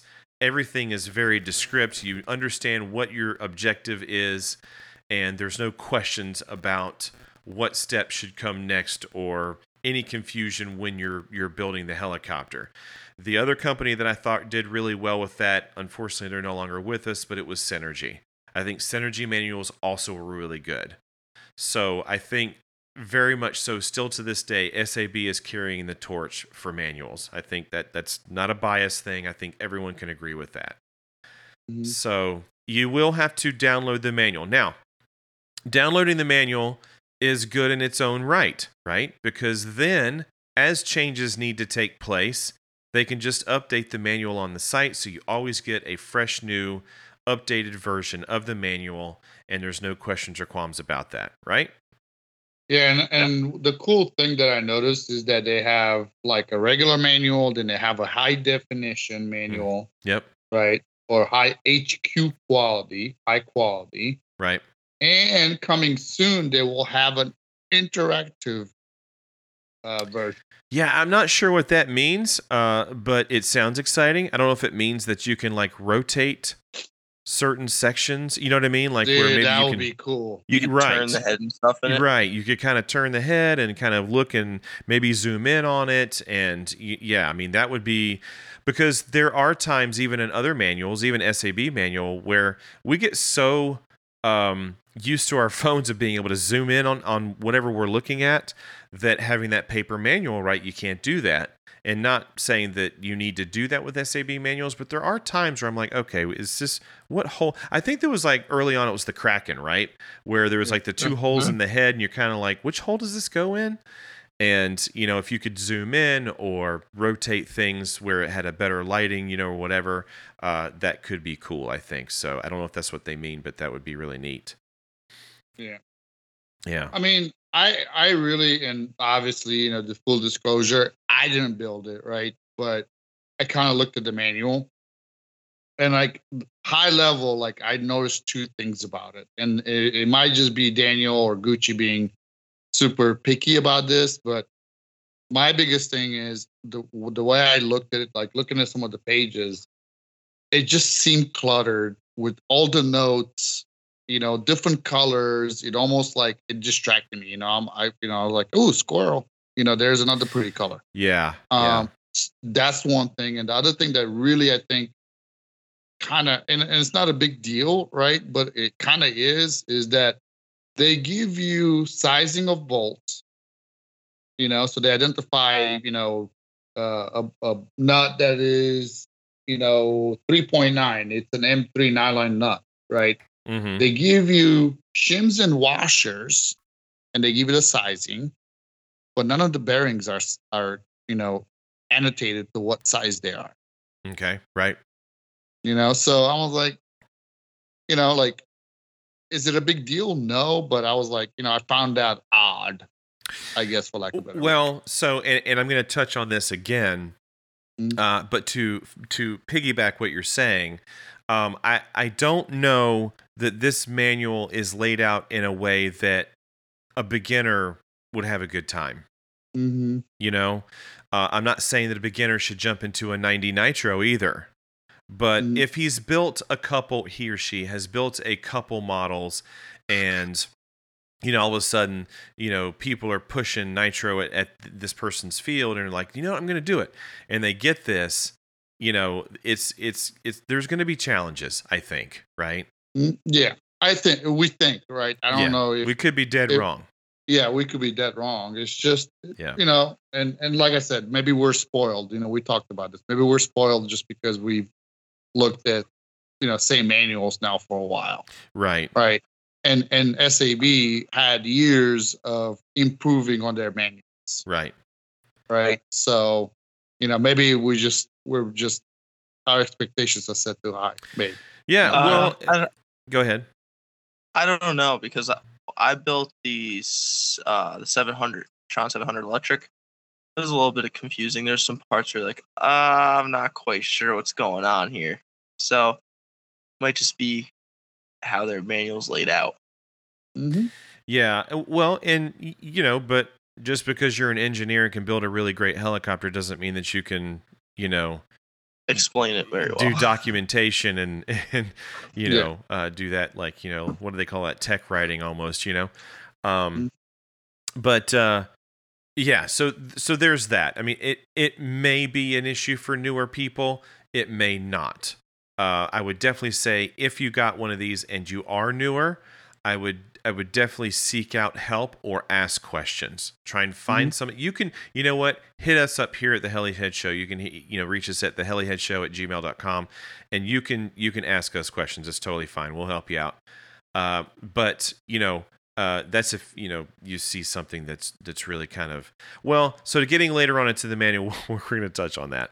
But yeah, if you have issues, let us know. We'll do our best to help, and if not, you can always hit up Facebook and some of the groups there too. But it is a little bit, it's different, and I don't want to spend the entire evening comparing it to SAB, right? Because that's not fair. It's not an SAB. But in terms of the manual, I think a lot of us have come very used to how certain manuals are laid out, and when you get one that's like, wait, hold on, what's going on here? It can get a bit confusing. But yeah. So, and piggybacking that, so when you open up the box and you're looking at some of the parts, some of the struggle for newer people will be that the bags are not numbered in accordance to the manual. Okay. Now, the saving grace of this, and it's interesting that you brought up all the coloration, Gooch, in the manual, like with the head where you see the blues and the oranges and the greens and whatever. And then, of course, you got to do grease and blah, blah, blah. Because of the fact that this is not my first model, and Yentech has always done it this way. Yentech will always send you like sub-assemblies pre-built, i.e. the head, the tail. What else is there that's built a lot of times? Swash plate? Yeah, the swash plate is, of course, already built. The bearing blocks, they all have the screws in the bearing blocks already, right? But they're not Loctite. No. So when you pull the head out and you're doing step one here, which is the head, basically what you're doing is disassembling the head to then reassemble it with the grease, with the Loctites that they are recommending, right? So noting that really quickly, one of the things in the manual that it shows up top here somewhere, it says tools required, two component epoxy, and then boom, right there, Loctite 243 medium strength. I am going to tell you, folks, don't use 243. You need to find something a little stronger, because what I've found is some of these parts are anodized. The threads are anodized, and 243 will not stick to that when you screw it in. Okay? So a lot of people, and it's common knowledge that a lot of people just use red Loctite, and I know that might scare some people, but what you need to do is you just don't need to like freaking put a sloppy glob of red Loctite on there and then run it in. You need to kind of wipe off some of the excess and not use as much red, on this when you're doing frame bolts or, whatever kind of stuff, right? Mhm. So especially like on a screw that's a 1.5 or maybe even a 2 mil screw, when you use a 1.5 millimeter hex driver or a 2 mil hex driver, maybe use a 243. But if you do use red, then the experienced guys would know how to overcome that with smaller screws. But just be mindful when you're putting this together that whatever you're running the screw into, look inside on those if it's metal to metal, right? See if there's anodized threads. If there is, then you're going to need to use something that's stronger than 243. So part of the joke on me was, at Spring Fling is that a lot of the RCHO guys, they use something called Gowie Red, and it's gooey. I don't know what it is. I don't know what its consistency is, but I know that it is a very strong Loctite, and that's what all those guys use on their nitros because most of them are nitro down there. But I know it looks funny when you find it because it says, use thread lock or whatever on the tube. It's quite hilarious actually, because it is a thread lock, I guess, or a glue, a thread glue. But yeah, so I would find something different than 243 putting this together, and, just don't go douching the threads up with red Loctite. Wipe the excess off. Don't be stupid. But the fact that the head is already built means that you take it apart and you put it back together, right? Mm-hmm. And so when it comes to the manual, I wasn't really paying attention to it because I was unscrewing and then screwing back in, right? And but I know from experience of putting models together to use a lubricant on the spindle, use the lubricant on the thrust bearings and things like that, or a grease rather, not a lubricant. And, make sure that you are doing things according, as you would with any other kit. But the tolerances are what you would expect from Yintech. They are very snug, almost to the point where it's kind of ridiculous. So when I was putting the thrust bearings and the radial bearing back into the blade grip, you kind of have to do this like clock motion where you push down on the bearing on 12 o'clock, 3 o'clock, 6 o'clock, 9 o'clock to kind of like get it to work its way down into the head, or into the grip rather. So the tolerances are very tight in this. And so don't have that alarm you. It just happens to be that these tolerances are very, very snug in this kit, just like previous models that have come out of Yintech's, manufacturer there. I do want to say, go ahead. You kind of walk the bearing down on the outer race, right? Where Yes. you just take like a driver, like let's say a 3 mil, right? Yep. And you kind of just go around the outer race. Yeah. Right. And you definitely, you don't want to push down on the oh gosh, what do they call it? The shield. The shielding Yeah. of the bearing. Yeah, because you might damage that or whatever. But you're pushing on the outer race, like Daniel said, and I kind of use a clock motion where you go like 12-6, 9-3, 12-6, 9-3, or however you want to do it. To sort of walk it down in, I guess is the best way to put it. It's awesome. Yeah, so I thought it was great. So when I got done with the head, I was like, wow, this thing is super, super solid. Like, very solid. Point like a tiger? Yeah, very much so. Very much. Same with the tail. Undo that, put everything back together. Yes, it does have the lock nuts that everybody, or at least one person, was dreading on the group. And yes, I did have to go out and buy I actually went with a ratchet, just a small ratchet, little 1/4 inch, and found a socket that worked. I think it's a 5.5 maybe. And then that way I could tighten these because they're not independent. It is a spindle that goes through a dampened tail, right? So it goes through the tail output shaft, and you then put the nuts, once you get the blade grips and things back on, so you have to have a way to secure both sides in order to tighten it up, but you don't need to go crazy on that either because they are lock nuts. But getting back, so I think last show we said a 10 mil head spindle and 10 mil main shaft. That was incorrect. 10, I think 10. Yeah, I think Kenny did correct us though. It is an 8 mil spindle and a 10 mil shaft. which obviously contributes to it being lighter. But one of the big things that I noticed was that the screws were very dry. They weren't oily, which was awesome. I know the SA, again, not trying to compare, but SAB kits, obviously they are dry screws as well, and it makes putting together the kit very quick.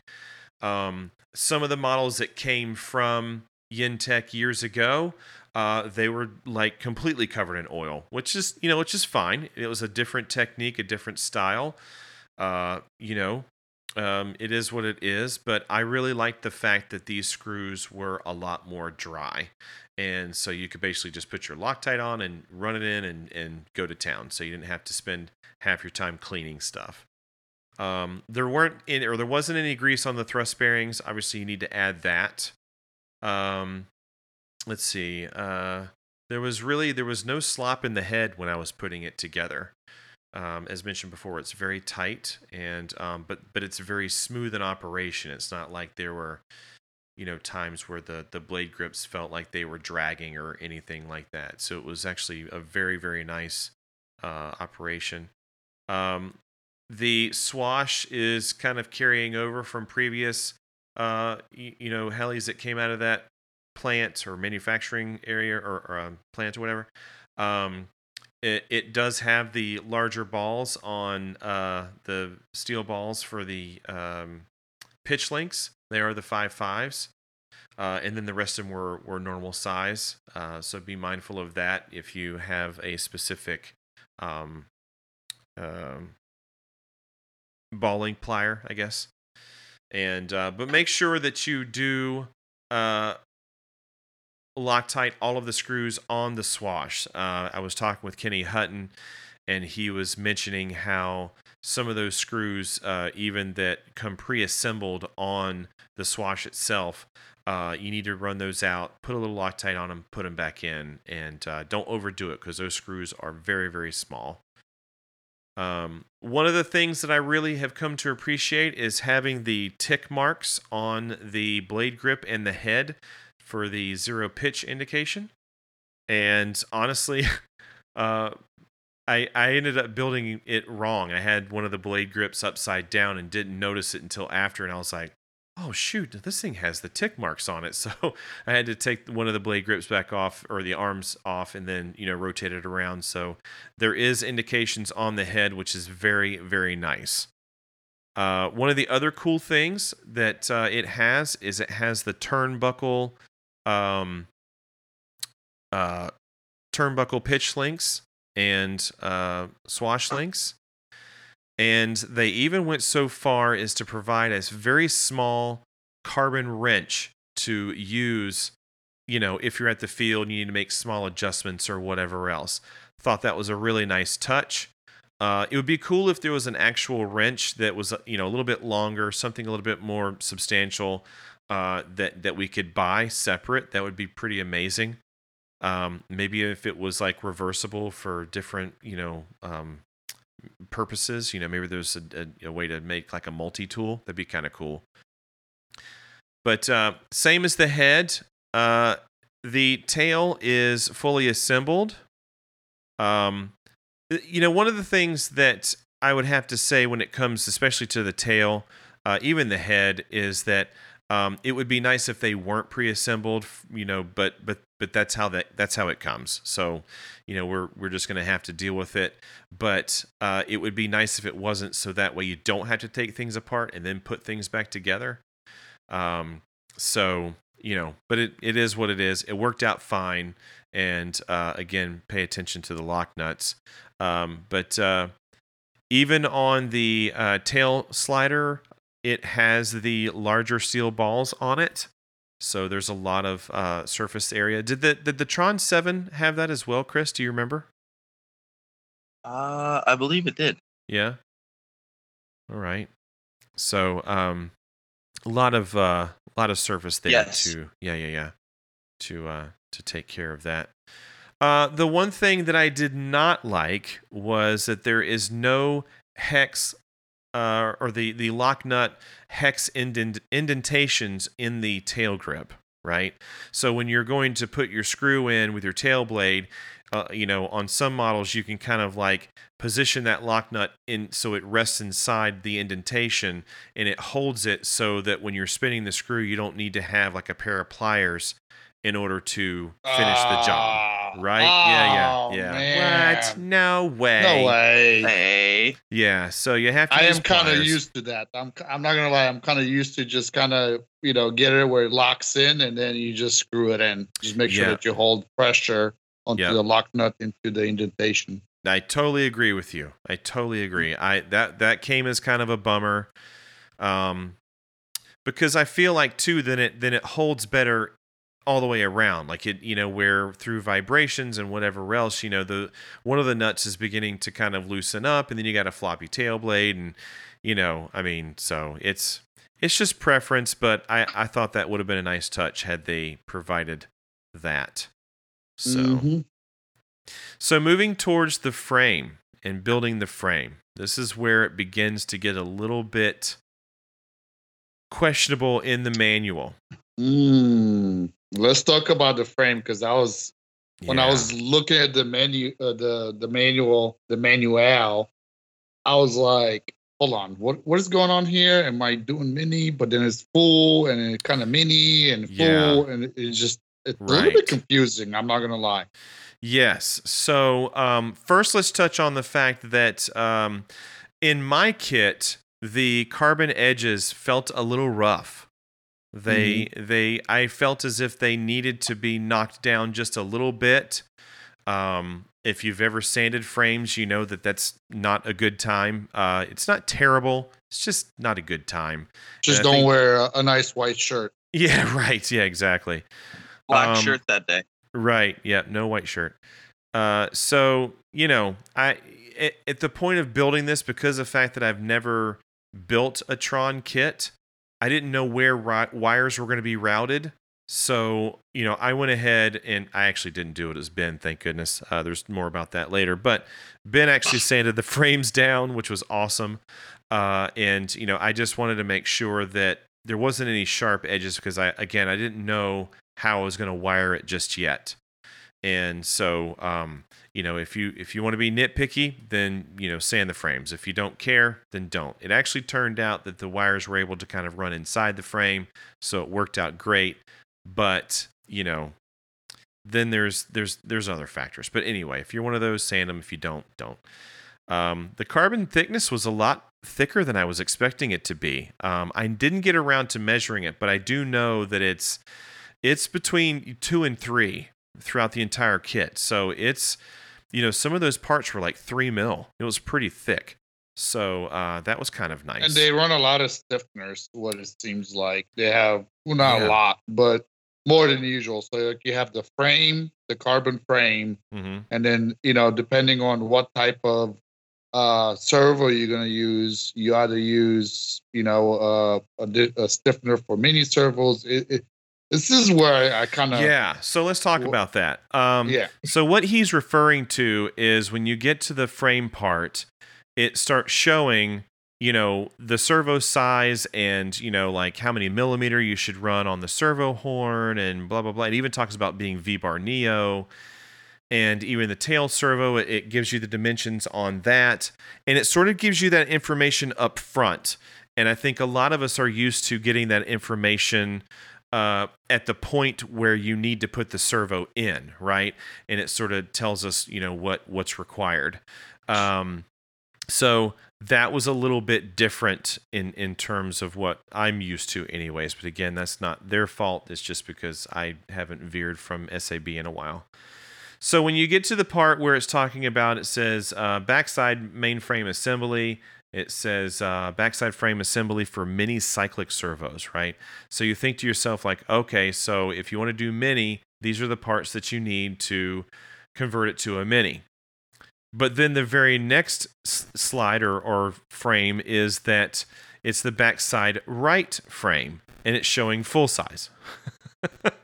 And it has this brace, and it's like, okay, so do I just use the one brace on the one frame, and then I don't use this if I'm doing full-size servos, or if I'm not using full-size? And then you continue further, and it's you're seeing the the brace in there, and it becomes very questionable about should you use the brace or should you not. And that's where things got really dicey, right? So you're just like, what the heck is going on here? And this is where I spent most of my time. And what's interesting about this kit, again, let me preface, I haven't put together a different manufacturer's frame in a long time.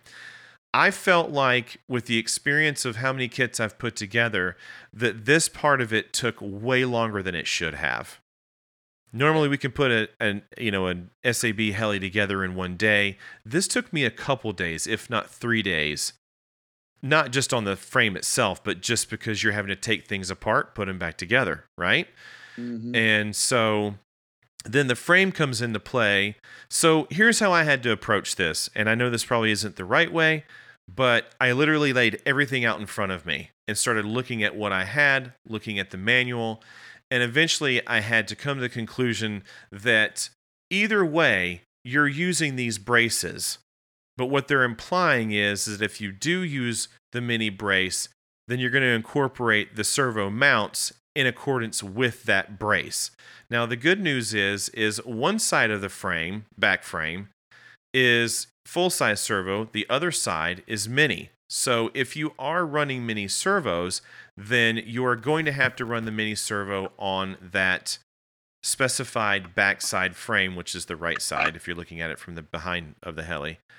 And of course, well, sorry, they call it the left. Sorry. The left side would be the mini side, and then the right side, would be the full-size servo side, okay? But if you don't use either or servo, then you follow, that specific slide in the manual there of what, it's in accordance to what you're building it out as, whether it be full size or mini. So it's confusing. I worked through it, and I just kind of, like I said, I laid everything out in front of myself and was like, okay, you know what? I've built enough helis. Let me just kind of take a look at what I got. And that's when I started looking at the frames and the openings and kind of figured out, how this goes together. You're still going to use the frame stiffening pieces no matter what servo you use. So just understand that if you're putting this together, you're still going to use those frame stiffeners inside the frame there, regardless of what servo you use. But then if you're using a mini, then obviously you're going to use the mounts in accordance to whichever servo you decide to go with. Yeah. I think that's what needs to be said, is that really is it's at the end of the day you're still going to use that frame side, right? Mm-hmm. The only difference is you either use the stiffener that's for a mini or the stiffener that's for full size. Right Period. Right. Okay. So definitely laid out a little weird. We say weird just simply because we're not used to manuals being drawn up like this, right? We're very much used to the SAB stuff, so maybe not their fault, but it is a little confusing, right? Mm-hmm. So moving along, one thing that I will say is cool about this frame is that it came with both mini size mounts and full size. And what they did is they provided little adapters so that you could make that choice, right? So again, on the rear frames, you choose either the right side, the left side being a mini size servo, or right side being the full size. So that way, when you get to the bearing blocks, you remove these little extra pieces they have on there that allow you to use the mini servos, and you just remove those out and then screw the screws back in, to be accommodating to the full size servo. So pretty cool that they at least provide those things for you, right? Where sometimes if you want to go mini or full size, you got to buy different brackets in order to make it work, right? Mm-hmm. So I remember seeing actually, let's back up for just a moment here. I wanted to talk about the boom, and the boom was quite a unique little deal. So it has Yeah, this. you had to finger the boom, didn't you? It's a very weird way. Chris, you probably know because you built one here. It has this little plastic block that goes through the boom, and it has two lock nuts, sort of, or not lock nuts, but nuts that are like in a holding spot in this little block. And you literally take the tail push rod and shove this little block through until the nut can be seen through the hole, so you can put the tail rod linkage mounting bracket on. And so once you get one screwed in, then you got to come from the other side, push that little block back out, then put it to the other side of the boom, push it back in to then grab the other nut that's lodged in this little block. And then once you run the screw through, it holds in a way where then it kind of like pops free out of this little block. And then you just remove the block altogether. But that's how they get around you having to, fish around for putting nuts on the back of, this bracket. It was interesting. It wasn't hard. It did take me a minute to think like, what in the heck is going on here? But then once I got it, I thought this is actually pretty cool. It was a cool way to do that, to get that bracket mounted without having to have like the old school, collar. Yeah, whatever that goes around the boom, right? And then you kind of screw that together and it tightens against itself, like it's a very clean way to do it is what I'm getting at. So pretty cool. I thought that was pretty neat. It's interesting. Yeah, do you see it? Yeah. Yeah. All I could think of was a tampon. Oh gosh. Oh my god. I'm just saying. You just ruined my review. Yep. I mean, rated R review now. Not my fault that they chose the tampon insertion method. Yeah, right. You got to shove it way up in there. Oh my gosh. Oh man. And there's no string to pull it out. I was like, what's going on here? I'm like, how do we get this in? Yeah. Now, obviously, this is a little bit different than the electric. So it comes with two tail rod push rods, right? And you have, because they front mount the tail servo on the frame. This one, definitely, you need to be careful about what you're doing, okay? What I did not know, and we're going to get to this, is it's showing 15 millimeter of the tail rod showing out of the carbon rod itself, right? So the where you would then screw on the ball link, right? The plastic ball link. Yeah. And so what I didn't realize is that in the metal sleeve, so if you're looking at the manual, it's indicated in pink, but that sleeve that slips over the carbon rod, the metal rod that's inside it actually screws in and out. So it's not like SAB, for example, where you slip the that metal cap or whatever, right over it, and then you glue it. Right. So that's kind of cool. I did not realize that I had that flexibility at the time of building it, though. And so the problem that I came up against was the fact that it gives you dimensions for the long tail rod that goes from the back of the heli to the bell crank in the back, but it kind of doesn't, though. It doesn't really tell you millimeters. It's got them X'd out right here, right? Mm-hmm. So I said, okay, well, there's two tail control rods. Which one are they talking about? So I assumed that the long one had the 15 millimeter protrusion of, screw rod hanging out, so you could put your, ball link on there. But it didn't help me out with the front tail rod control. So I ended up building it to the 15 millimeter. But again, what you can do if you're building this is put those sleeves over the carbon rod and tape them so they won't move, right? And at that point, then you can kind of like gauge with screwing in the rod into that sleeve there, and then you can hold it up to the side of the frame and gauge how much you actually need showing before you glue it. Okay? Does that make sense? So you marking it up. You could mark it up. Absolutely. Mock it. So I did not do that. I glued it right away.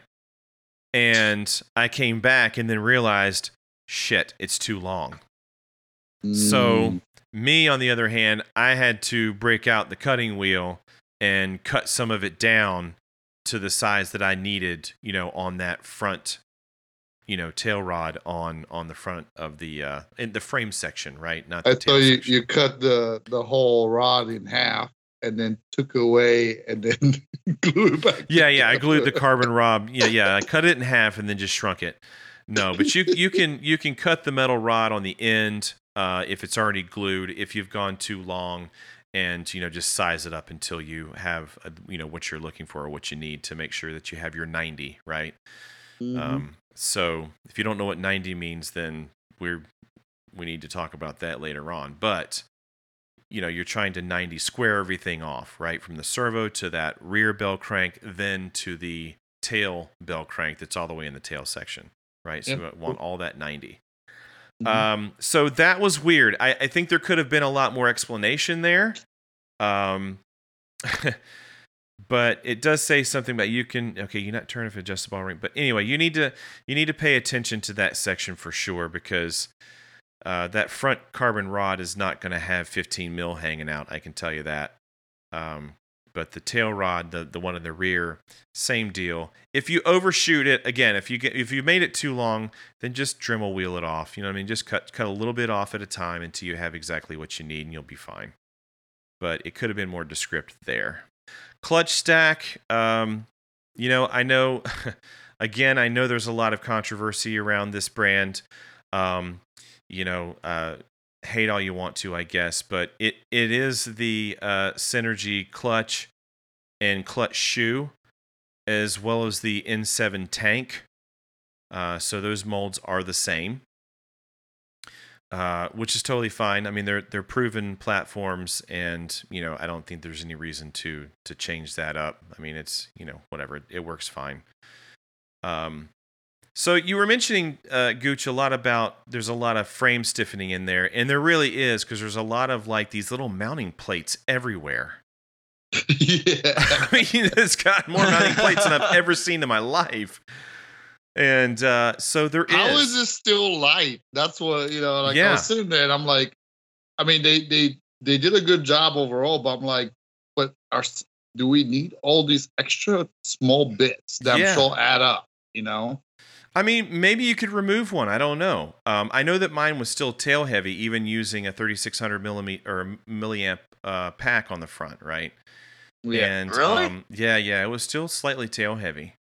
But it flies fine, so it's okay. But yeah, one of the coolest things that they did that I don't know that I've ever seen before is they provide an XT60. Would that be the female side, I guess? Mm-hmm. And it mounts to one of these mini plates and bracings that they have, and carbon plates. And so then you just solder up your own, wiring to wherever your flybarless unit is hanging out at, because you could put it on the back, you could put it on the front. There's like two different levels you could put on the front. I think I went with the top one is where I put mine. But you then measure out the wire that you need, and of course I made the dual servo plug, right, where you have two almost like redundancy. You have two servo plugs going into the Neo for power. And so then when you strap your battery to the front, you just plug it right into the XT60 and you're off to the races, which I thought was awesome because it's hard mounted. And that is super cool. That was one of the things that I really liked about that. I'm gonna pick a little bit on Mitch Booth. Whatever you do not let Mitch Booth solder a connector like that. I can agree. That's really funny. Yeah, I think Chris had a little bit of PTSD. I can vouch for that one. Don't do it. Yeah. Yep. Don't do it. So if you're not good at soldering, just might as well just do what you did before. Right. Just give it to Manny. It is neat though. It's an awesome idea. Yeah. You know. No, I thought that was Just very give it cool. to Manny. Give it to Manny. His soldering. Yeah, but he didn't offset the wires. He's asking for trouble. Oh, yeah, that's right. Yep. That's right. You gotta He was offset the almost wires, perfect. bro. He was almost perfect. Yeah. You never just cut the wire at the same place on each wire. You got to stagger it. Mm-hmm. Shame on you, Manny. Mm-hmm. Got to keep it slim. Can't have a bulge. That's right. So one of the things that I noticed was the servo mounts are old school. I think that if I remember correctly, there is brackets on the back, so you have to kind of like fish your fingers behind the servo in order to get it to, to screw in or whatever. Mm-hmm. And that's kind of a pain in the butt, right? I almost wish that they would. Well, nobody does this, but have something secure mounted that you can just run, the screw into, right? Where you don't have to be putting your fingers behind frames to hold things and whatever else, like the old Align kits or whatever. I'm a name drop here, but a guy named Mike Swift. Some of you might know who he is, but he would PEM nut all of his frames because the T-Rex kits, had those little plastic servo mounting plates that you would have. God. Remember those? How you had to fish your fingers behind the frames and get them lined up, and what a pain in the freaking butt, right? And so he eliminated that, and he built a jig for his T-Rex 600s that he had, and he would PEM nut every one of those places to mount servos. So that's all he had to do was just simply put the servo up to the plate, screw it in, and he was good to go. He was done. And so I would love to see more of that, or at the very least, make it easier for me to be able to take servos in and out, even if it means that you're using 4 screws, right? If you're using 2 screws to like mount a little metal bracket to the back of the carbon frame, and then put the servo from the other side and screw it in that way. You know what I mean? Something to whatever you got to do, but make my life easier. I don't want to have to, be fishing my fingers behind frames, especially after it's already built. That's a pain in the ass. Nobody likes that. Yep. Yeah, that is pain. Yeah. Let's see. So Ben came over. Did you already address this? He sent your print. Huh? I didn't quite get to it. Yeah. So it was funny because I started going through this and I was realizing, like, holy crap, I don't have a tail servo. And time's running out. We're approaching spring fling, right? And so I hit up Ben and I was like, yo, dude, I'm like, do you have a tail servo by chance? And he was like, yeah. He goes, I have. This could be awful. I should not say this. I can't say it. Should I say it? I shouldn't say it. You should say it. Speaking of clones, he gave me a Spectrum servo that is a expert Kyle Dahl whatever tail servo. And that's what's in my helicopter right now for the tail servo is this Spectrum clone servo. Just cloning everything over there. But I mean, you got the servo. Wow. He hung up your TV and sent you a frame. He did. Service with a smile. He still can serve a purpose. No, man. Good thing he got his arm out of the swing. Like, right. Jesus. Yeah, I don't know. Yeah, I don't know. I think he still had the sling on at that time, but you made man with one arm in the swing hang up your TV on the wall. He had one good arm. Come on. Oh my goodness. Yeah. Yeah, come on. Come on. God. And the wife was there too. She helped as well. So like I'm really praying to God that Jimmy Bobby's coming to Cuba to the event so he could rebuild your heli. Okay. I mean, and then me and Chris could just sit there and just run our mouths off for 2 hours. Go. Yep. That's me and him talk a lot of shit for 2 people who watch someone else build. A lot of shit. Like you'd almost think we were gonna build it. We don't. I think you should. If you don't, then you're doing a disservice. Yep. To old Jimmy Bobby. Right. All right. Yeah. So I remember seeing this weird tank mumbo jumbo stuff going on at what is it, Rotor Live? Yeah. And I thought, what is all this extra shit that they have going on there, and why? Why is that necessary, right? And it wasn't until I built it that I thought, holy crap, this is actually pretty freaking awesome. So once you get these extra brackets built and you actually put in the tank rubber inside the grommets inside these extra brackets, right? Then in the actual frame itself, you just have sort of like little guide pieces of grommet in there. They're just sort of like keeping it from, it's more or less a secure thing than it is like it moving around, because it really can't move around. But at this point, these brackets, because they're attached, or not attached, but snug on the tank, you then can just take 2 screws out of the tank, and the whole tank comes out of the frame. What? Yeah. So, but listen, let's preface this. I had to listen to Kevin for 2 hours. What is this? What is this? And then, like, after 2 hours, he got really quiet. Yeah. Right? And I'm like, dude, you okay? Did you cut yourself on those pieces? What is going on? And he goes, aha, I'll have a Coke. And he figured it kind of locked in why they did all this work, right? Leading up to it with this, like, it's almost, once again, it's more like almost like frame stiffeners, but not really. They look like frame stiffeners, but actually serve a purpose to allow for the removal of the tank. Yeah. By just taking out 3 screws.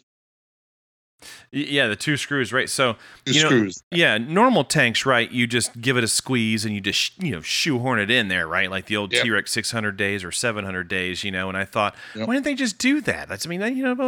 But I also remember too that that's a real pain in the dick, right? And so this eliminates all of that headache. You just run the 2 screws out and out comes the tank. It's amazing. So my bitching was not justified once I got done, and I realized, okay, I get it now. I get it. I hear you, Ricky, whatever your name is over there. But yeah, so pretty cool. That's one of the features of this helicopter that I really like. Speaking of cool features, because I think we touched on some of the stuff that's down here. One of the odd things is that the motor sits at an angle on the bottom plate. I'm not sure why that is. I don't know if you noticed that in the pictures. If you guys are looking at the manual, maybe the top picture, possibly. Let me get up here to the top, you guys. Sits at an angle. Yeah, you see how the plates or the bottom of the plate sits, or the motor sits at an angle? It is not flat. It has this sort of angle. You see that? Yeah. Yeah. I mean, don't get me wrong, it's square with the frame, but this plate is angled, right? So I'm not sure why that is, but it's cool because, and no, it's not 2 bolts to get the motor out, but one of the things from a predecessor model that this, kind of encompassed this fan shroud that, came from a different kit, right? They have perfected how it mounts in there. And I don't know if you guys remember from, we'll just call it what it is, the N7, the getting the screws in and out of that fan shroud and whatever, especially on an N5C, could be a real pain in the douche. Like, it was awful. I remember that was the one thing I hated about the N5C, was the fact that the fan shroud was just so infuriating, to say the least. This, it has hex bolts running through it to hold it together, and which then, of course, locks it in place. So when you run those little orange screws or whatever with the things in there, it just tightens right down because it's being held in place. So that was amazing. It actually was much better than some other past models. Still have the screws that hold the fan shroud together, little tiny screws, just like every other fan shroud you find. But this plate, right, on the bottom, so there are 4 screws that hold the engine mounts. And then there are 4 screws that hold the motor to those engine mounts, or to the engine mounts. Then there are 4 screws, 2 on each side, that hold the motor mount to the frame in front of the tank there. Okay. Mm-hmm. So theoretically, if you remove the fan shroud bolts, right, and you remove the 4 bolts from the frame of the motor mounts, and then you remove the landing gear and then 2 extra little bolts for an extra little bracket, the whole motor just slides right out on the plate in the engine mount and just comes right on out. Mm-hmm. Okay. That is different than a lot of them. A lot of them you gotta like. I mean, the T-Rex 700, you had to monkey fuck the hell out of that thing to get the motor out, right? And so it was kind of a pain. So fan shroud, everything comes out in one piece, which is awesome because then you can spin it around and work on it and get everything undone and get it ready to go, and it made things really cool. Another cool thing about this is that they send you 3 motor mounts. 3, why do you ask? Because 2 are the same, which accommodates OS motors, and then there is an extra one that has a specific cutout that allows the YS carb to sit in there, because otherwise it wouldn't if you used both of the OS mounts. Okay, so they provided an extra mount in there for the YS guys. Now, there obviously was a big stink, or not stink. It wasn't a stink. It was a deal with the YS motors, I guess, hitting the fan shroud because you couldn't use the normal motor washer. You had to use something smaller. And I think we discussed that with Kenny on one of the previous shows. But yep. So I know he mentioned that you didn't want to use like main shaft washers. Mm-hmm. The diameter of the YS crankshaft is slightly less than 10 mil. Okay. But I didn't find it to be so much so that I felt that it was going to cause any complications. So I ended up using 4 of the, what is it, like the dot or the .01 shims or dot whatever, So I think it's like I had, I think mine might have been like 0.05 or something. And so I put that underneath the fan hub to shim that stuff forward a little bit so that it wouldn't drag on the fan shroud. Okay. What I did find after taking it apart is that it did drag on the upper portion of the fan shroud slightly. It was very, very small. So if I really wanted to be, nitpicky, I could probably remove one of those shims out and it would be totally fine. The problem with the YS motors in this fan hub is that even if you try to push it down as far as you can with the shims, if you don't have enough shims, it's still not gonna go all the way down. And it's because there's this bottleneck that happens inside of that fan hub.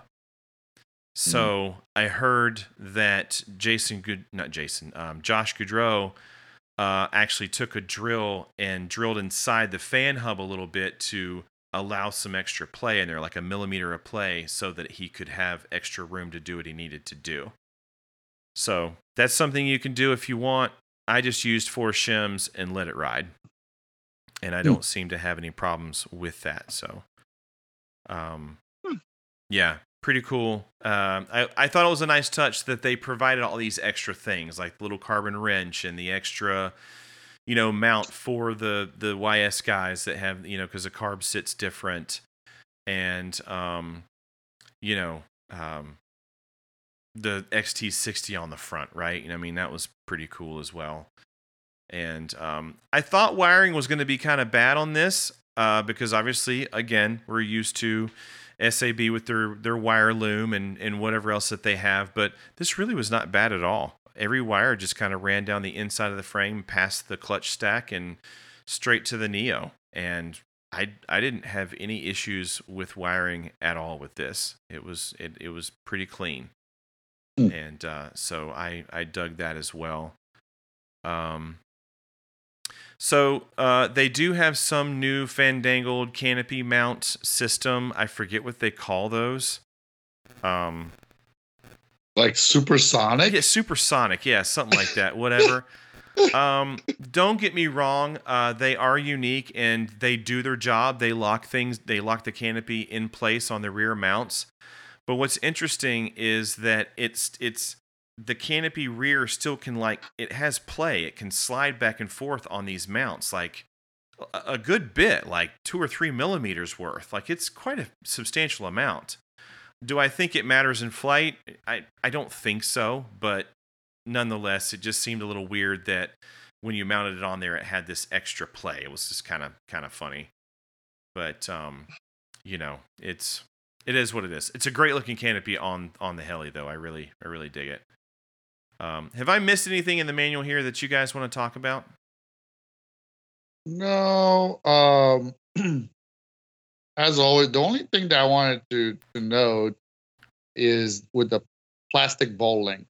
Mm-hmm. They do have a note in there that they talk about the larger diameter, smaller diameter. Really, just to simplify that to me is that the way you place your bowl links is like with most bowl links, there's only one way to actually mount them onto the ball itself, right? Mm-hmm. And for this kit, they don't have like the name or anything on the side that you should be able to see when you push them on. Mm-hmm. It just tells you to look for the larger diameter needs to go onto the ball. Yeah. Yeah, I don't know if it's like a translational problem with the manual. Yeah. But it's once I got going, it was fine, right? Yeah. So it looks almost like, so sorry, I was looking at the way the motor sits. It's almost like the front frame, I guess, nose or whatever you want to call that goes down to the landing gear. It's a little bit shorter than the back. Yeah. So there's a bit of a rake. So the motor is 90 right to the overall center of the frame, yes. Right? But the bottom plate curves up in the front, so it looks like the motor is sitting at an angle, right? The motor is not really sitting at an angle. It's just that plate curves up in the front. Right. The bottom plate. Mm-hmm. Yeah. Just in case there's confusion, that's correct. Yeah. Very interesting. Yeah. Yeah, I don't know why they could have just like even underneath the tank there's like this like protrusion of the landing gear, the back landing gear. It's like, why does that protrusion need to be there? Why couldn't you have just like let it sit down? Maybe it's their way of trying to keep the tail fin out of the grass or out of the dirt. I don't know. It might be just to give it a little bit of forward lean. Mm-hmm. Yeah. If the whole frame which lifts the tail up. Yeah, it might be it. Right. Yeah. So putting the boom in was very easy. I didn't consider that to be difficult at all. Even putting the belt on, and of course there's 2 pinch bolts in the 2 brackets in the rear of the frame, and that's all there is to it. There's nothing else beyond that. It's very secure. I haven't had to touch it since I built it, and I mean it's been solid. So, yeah, again, I'm looking here at this tank. This whole like nipple deal, the vent, assembly. Man, I'd just rather have the tank be molded with, the vent on it already. So because this to me is just one more failure point. But that I took your advice, Gooch. I actually didn't use CA. I used JB Weld. I was like, whatever, this bad boy ain't coming out of there. And so I just dabbed a little on there and then screwed it down so it worked it in, and hopefully that'll be enough to keep it there in place. Yeah. Just needs a little bit of compound, right, to keep it from vibrating off. Right. But other than that, let's see. So it was a freshly rebuilt motor, so I had to break it in. And we, of course, did that at Spring Fling. And, it's always my way to do that. Wouldn't have it any other way. Yeah. So I had, also to be noted, I was using the SAB S7 blades. They are 700 mil, and this kit only allows up to 705. Okay. So just in case you're wondering, will it run larger? No, it's not. I even put it up against the Black Nitro, and it is slightly shorter. Not by a lot, but a little bit. And, it definitely is not a full-size helicopter in 700, where you're going to run 710s or 720s or whatever. So, problems that I had on the first flight. Tom Shin, of course, was there, and his idea of breaking in a motor is not hovering, which I tend to agree, but sometimes I do it anyways. But he was like, nah, dude, you're flying it. So I was like, all right, so we're going to fly this thing. And so did like very calm flying. We tuned it up a little bit within that first flight, not a lot, just a little bit to get some heat going. And I did some kind of flip or whatever, and the motor almost conked out. And luckily, it was my stupidity of having the switch glow still on. So thank goodness it fired the motor back off. And I was able to at least land at that point. But Sherman called it, and he was like, He's like, did your clunk just fall off? And I thought, no way that happened. Like, really? This is a brand new build. Surely that wouldn't happen. And sure enough, it was. So the fuel tubing that I opted to use on this wasn't quite right. It wasn't good for this. And so thank goodness Tanner had a brand new package of fuel tubing there at the field, and we were able to get this thing rebuilt back up with proper tubing and get it on the way. But in the meantime of that, John Allen, doing John Allen things, came over and says, why are there holes in the side of your frame? He's like, are you missing screws? I was like, no way. What? No way. And he was right. Except that it was all 4 of the motor mount bolts that bolt to the side of the frame. No way. So the only thing holding this motor in place was the landing gear bolts, the shroud, the shroud, and the 2 bolts that are underneath, the little tiny ones that are in a little bracket. Listen, that's what was happening to me in Miami. I get it. Yeah, you gotta you're having keep bolts flying. Yep. Oh yeah, dude. I the same ones too. Jeez. Mm-hmm. So that's where we learned about Gowie Red and the Gowie Goo. And, Rodney had all kinds of Loctites out for me. John kept going on and on about Gowie Red. And, of course, then Gowie Red showed up. And, all these guys from RCHO, that's what they use. And so I was like, all right, well, this bitch ain't coming apart. We were tack welding things in place. Right. That's right. And he's actually sticking zip ties, like really small zip ties, and then putting the screws in. That's right. Hey, it happens. Yep. Sometimes it happens. So, first flight was definitely eventful, as they say. It was not uneventful, which I would have rather had.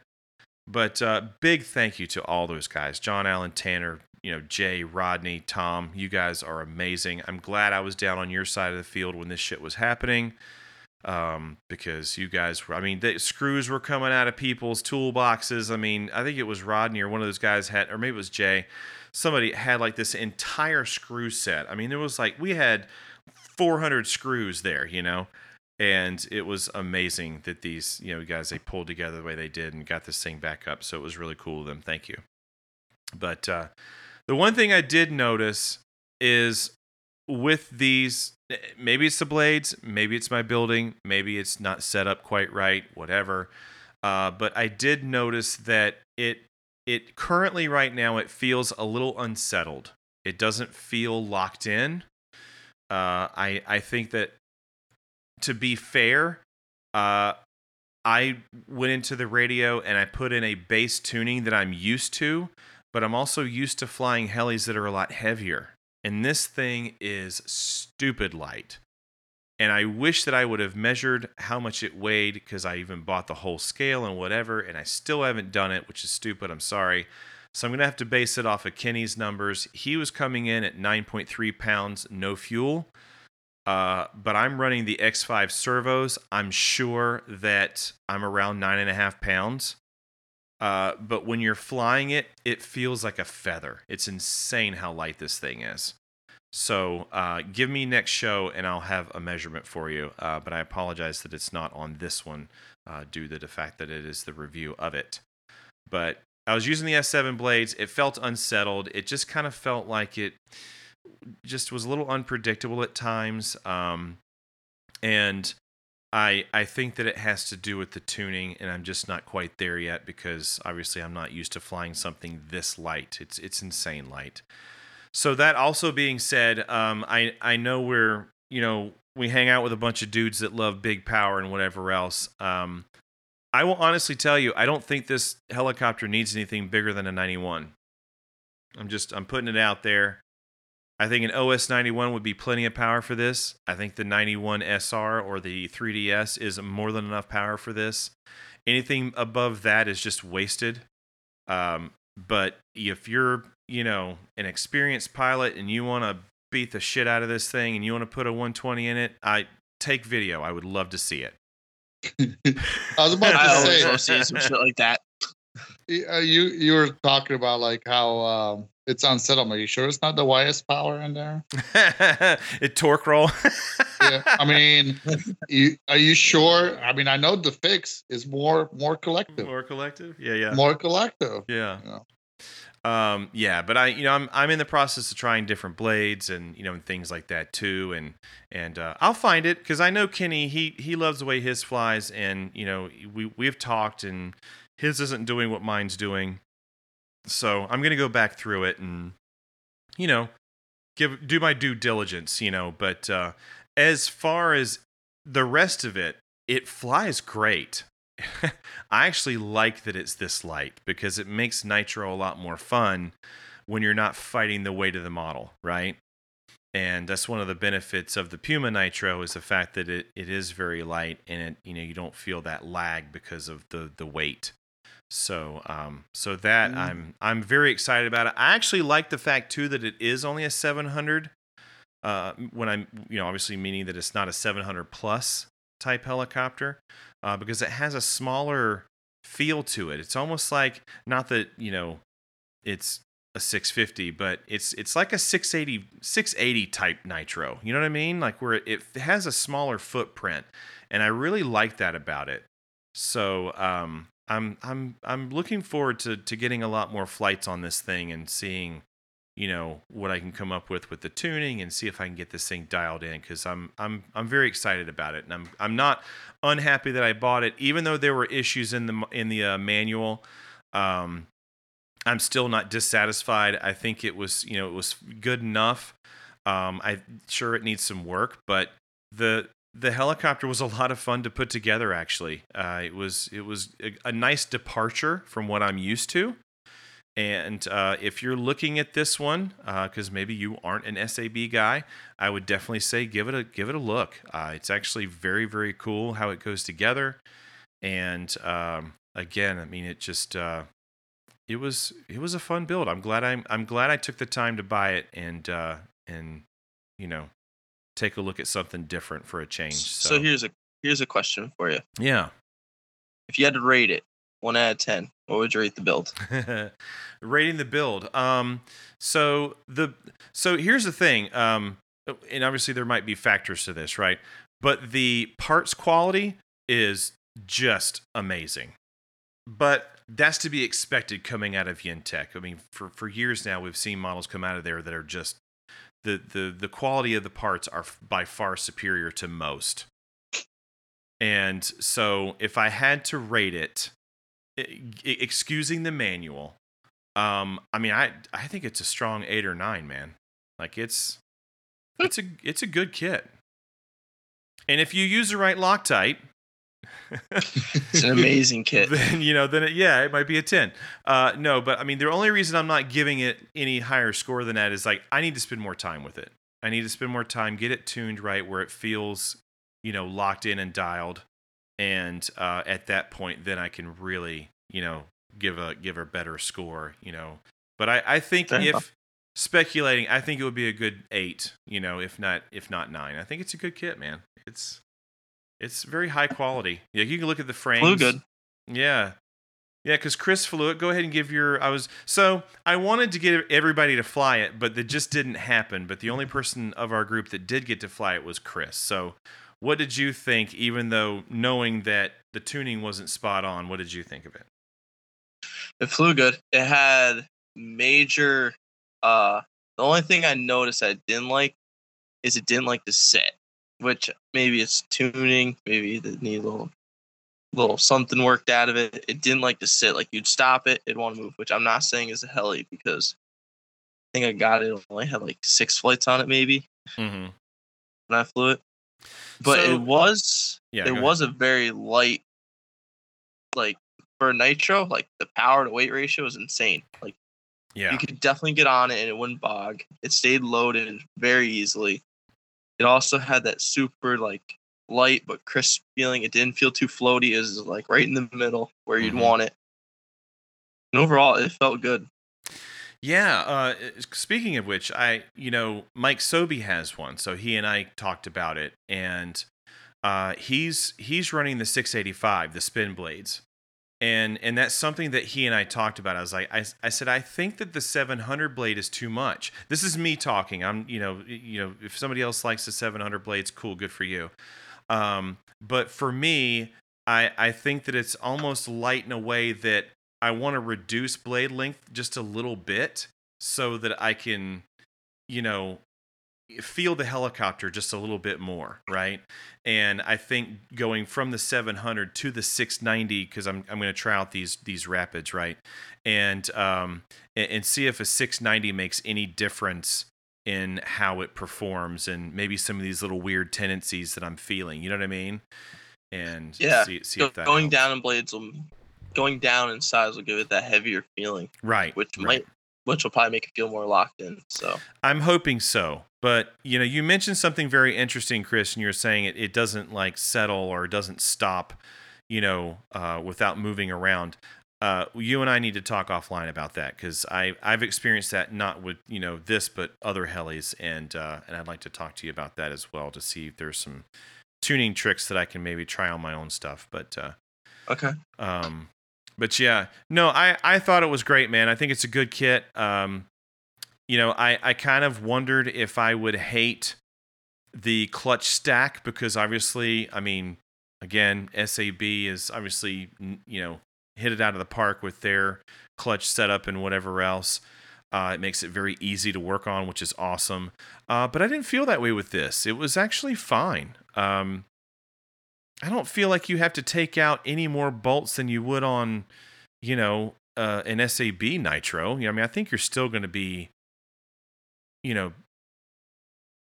pigeonholed to the same amount of screws. You know what I mean? Like I think it's the same. So I actually didn't hate it. Oh, there is one thing that I will say, now looking at this picture here, is the collar on the main shaft. You guys see that?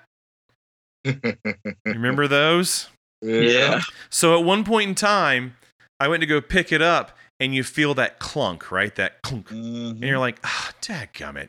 So the only suggestion I can say is if I really, the one nitpicky thing about this entire kit in terms of manufacturing parts, get rid of the collar, please. Like, have a ring welded on there, whatever, or CNC'd where there's that ring there. When you put it onto the top bearing, there's not going to be that play there or the potential of more play because that collar is loosening up no matter what you do, right? And that I would love to see that gone. It's not that it's hard to it's not that it's hard to deal with. It's just unnecessary. Why would you have that? Just do a main shaft that has the Yep. We just went from 8. We went down to 7. Oh man, yeah. Now it's 7 1/4. Dadgummit. Yeah. Yeah, but no, man. Good stuff. I saw that. And I'm like, is that really necessary anymore? Yeah, I think you can create main shafts that don't require that.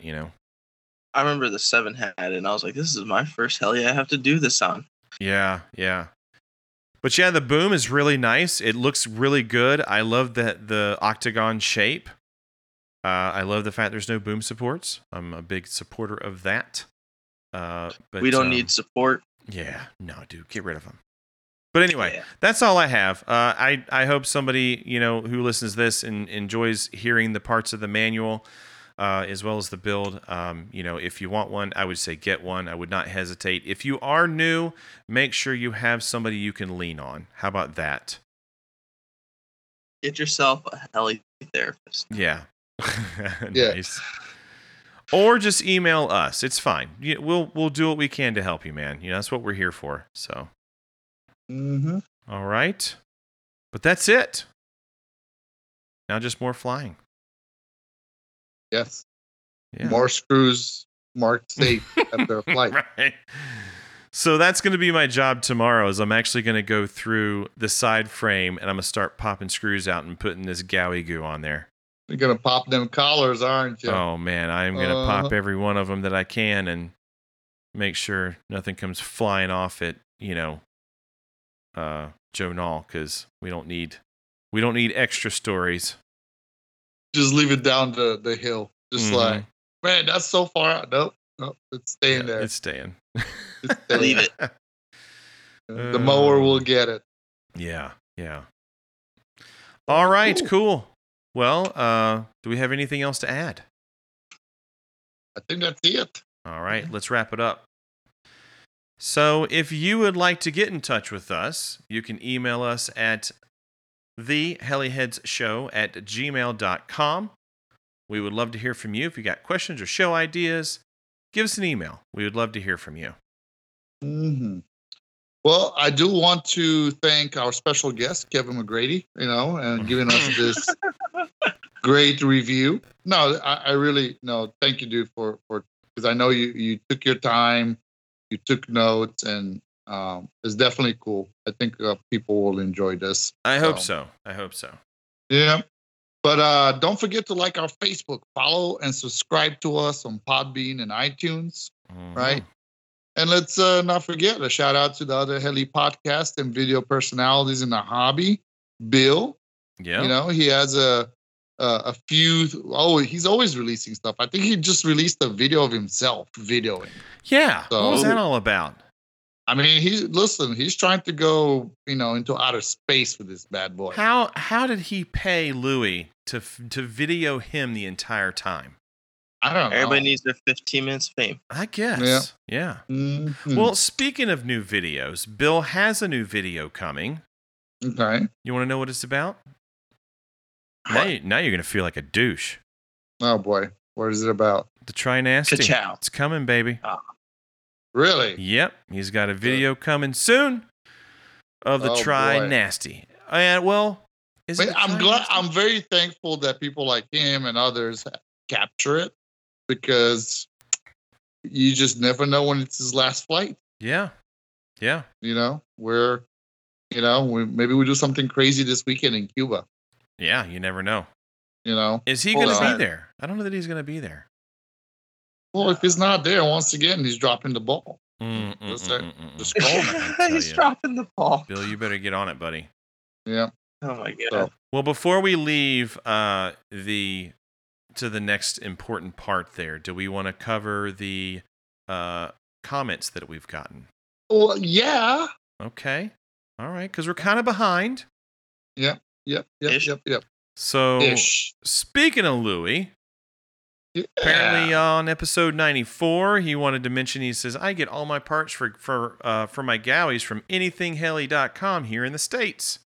They are fully stocked with Gowie kits and parts. Great show. Thank you, Louis. And Anything Heli is awesome. You guys should go check them out. If you have trouble getting parts, go check them out, man. It's awesome. So then we had Tanner. Tanner, he was so excited he had to give us 2. Yep. So let's see. We apparently misrepresented the Soxo 7.1. The kit includes first RC main blades and tail blades, putting the total airframe plus blades at 2543. The Soxos 7.1 can also swing up to 720s. You just have to run 105 size tails with any blade size beyond 710. Okay. Okay. So What if we put this into our spreadsheet right now? You want to do that? You want to do it? that? Let's do it. Oh, boy. Listen, Tanner needs validation. You know what I mean? So we're gonna do this right freaking now. So this Now, does it was lose points for running smaller tail blades? Do what now? yes. Oh, Yes. It's got to, because it's got to run smaller tail blades. okay. Okay, so let's go to sock soap. So let's go to 720s, right? Mm-hmm. Let's go to weight to 25. What was it? 25. 543. Yep. Okay, blades included, right? So blades included is a 1, right? Okay. Okay, and it's 989. Yep. That put it right at 9.5, 9.49. So our helihead score was 10, and that brought it in at a 949. Yep. Mm-hmm. That's pretty good. Yeah. Yeah. All right, Tanner, you win. You win, Tanner. Yep. Almost All right. Perfect. Almost perfect. It's minus the whole point for me because I can't run 115s. Yep. It lost that half a point because if you run, what does it say, beyond 710, you have to run 105 tail blades. Is that what it is? Yeah. Yeah. Okay. Let me look at something really quick. What if I don't run? What if I run 110s? Am I gonna chop some tail blades in half? You might hear the click. The click? Mm-hmm. I think we should find out. Tanner. Yeah. Yep. That's pretty cool too, because actually the blades match the color of the canopy. Yep. So yeah, we're good. So 9.49. So we'll give them the half a point because at least they're matchy. Mm-hmm. You're at 10. It's got that bling bling. Yeah. And it might have been too is that I was looking at weight without components and blades is 2180. So that's how I got. Yeah. And we did ours. We did, like we chose 710 because that's what they represent on their spec section. Yeah. But yeah, still a solid. Yeah. I mean, technically, I'm sure you could run 720s with 115s. We just don't know for how long. We can find out. As far as I know, it's a great kit too. So. No, it looks good, dude. I just love the fact that their canopy stands so wide. Mm-hmm. It just looks a lot heavier than it actually, because we know it's light, right? It's really, really, really cool. Yep. What else did he say? Let's see here. Great show, and see y'all at Spring Fling. Nice. Yep.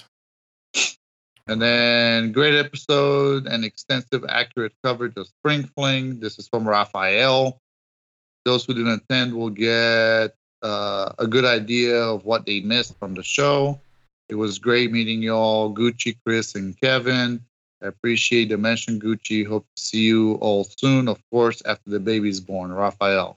Yeah. Well, all I gotta say is, best of wishes with the baby, and definitely let us know when the baby comes around. Yeah. If you want to name the baby Kevin, that's cool. I mean, if it's a boy, just don't name him Skids. Just don't name him Skids. Or Diamond. Or Heavy Hands. Yeah. Oh Lord. Or Pogo. Oh my God. Yep.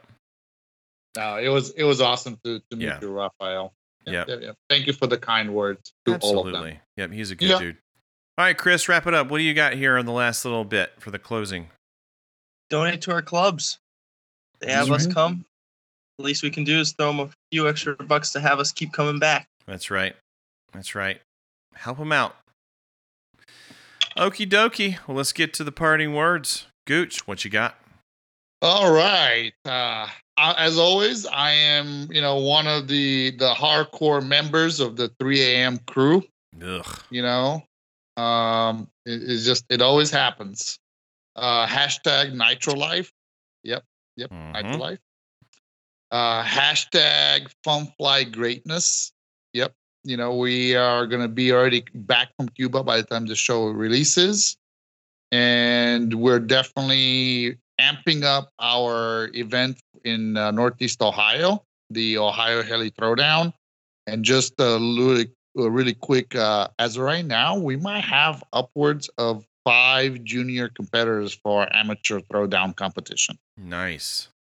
Yep. So we're looking really good. YS96 part 2, that's running good. And, just looking forward to coming back for the next show and telling you about all the crazy things we did at spring thing. Nice. Yep. That's it. All right, Chris, hit me. Okay. Hashtag Nitro Life. Hashtag does it survive the tree test? Mm-hmm. Hashtag Lightning McQueen. Ka-chow. Ciao. Hashtag dominance asserted. Uh-huh. Hashtag don't worry about that noise. Yep. Hashtag tail servo couldn't hang. Hashtag we're swimming the Cuba, boys. Yep. Right on. All right. All right. You guys ready? Kevin's turn. I'm Let's ready. do it. Let's wrap it up. Here we go. We got hashtag I don't always crash, but when I do, I just buy new because of all the bolts falling out. We got hashtag not unapproachable. We've got this is an inside joke. Sorry, you guys. Hashtag Gorloks unite. Oh boy. We got hashtag no slow S. Nope. Then we got hashtag there's OS guys, then there's Nitro guys. Jesus. Oh my god. Then we got hashtag tail sniper. Thanks so much for listening. This has been episode 97. We will catch you guys next time. Bye. Yes, sir. Bye.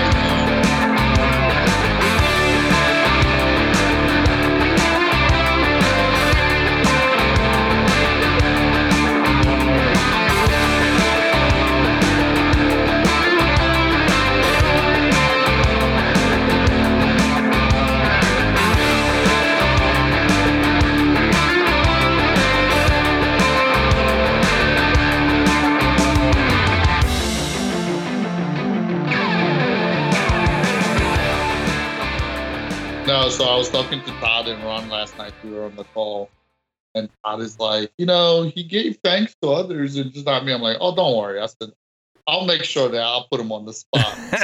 And Ron is dying. He's like, even Ron, what was he? He brought something up from the last episode, the episode before. He's like, dude, you guys had me dying with whatever you were saying. And I'm like, really? He's like, dude, I was laughing so hard that my wife was like, what the hell is wrong with you? Like, you're going to throw your back out. You laugh. I wonder what party he's talking about. I'll have to ask him again. But yeah, he was. Yeah. That's funny. So when I was telling Todd, I'm like, don't worry, I'll serve it. I'll prep it really good. And Ron is like, do it. He loves that. Ron, the way him and Charlie are, like, he loves. Holy shit! The way those guys are at the field, Jesus Christ. Oh man. A bullshit. A bullshit. A bullshit. A bullshit.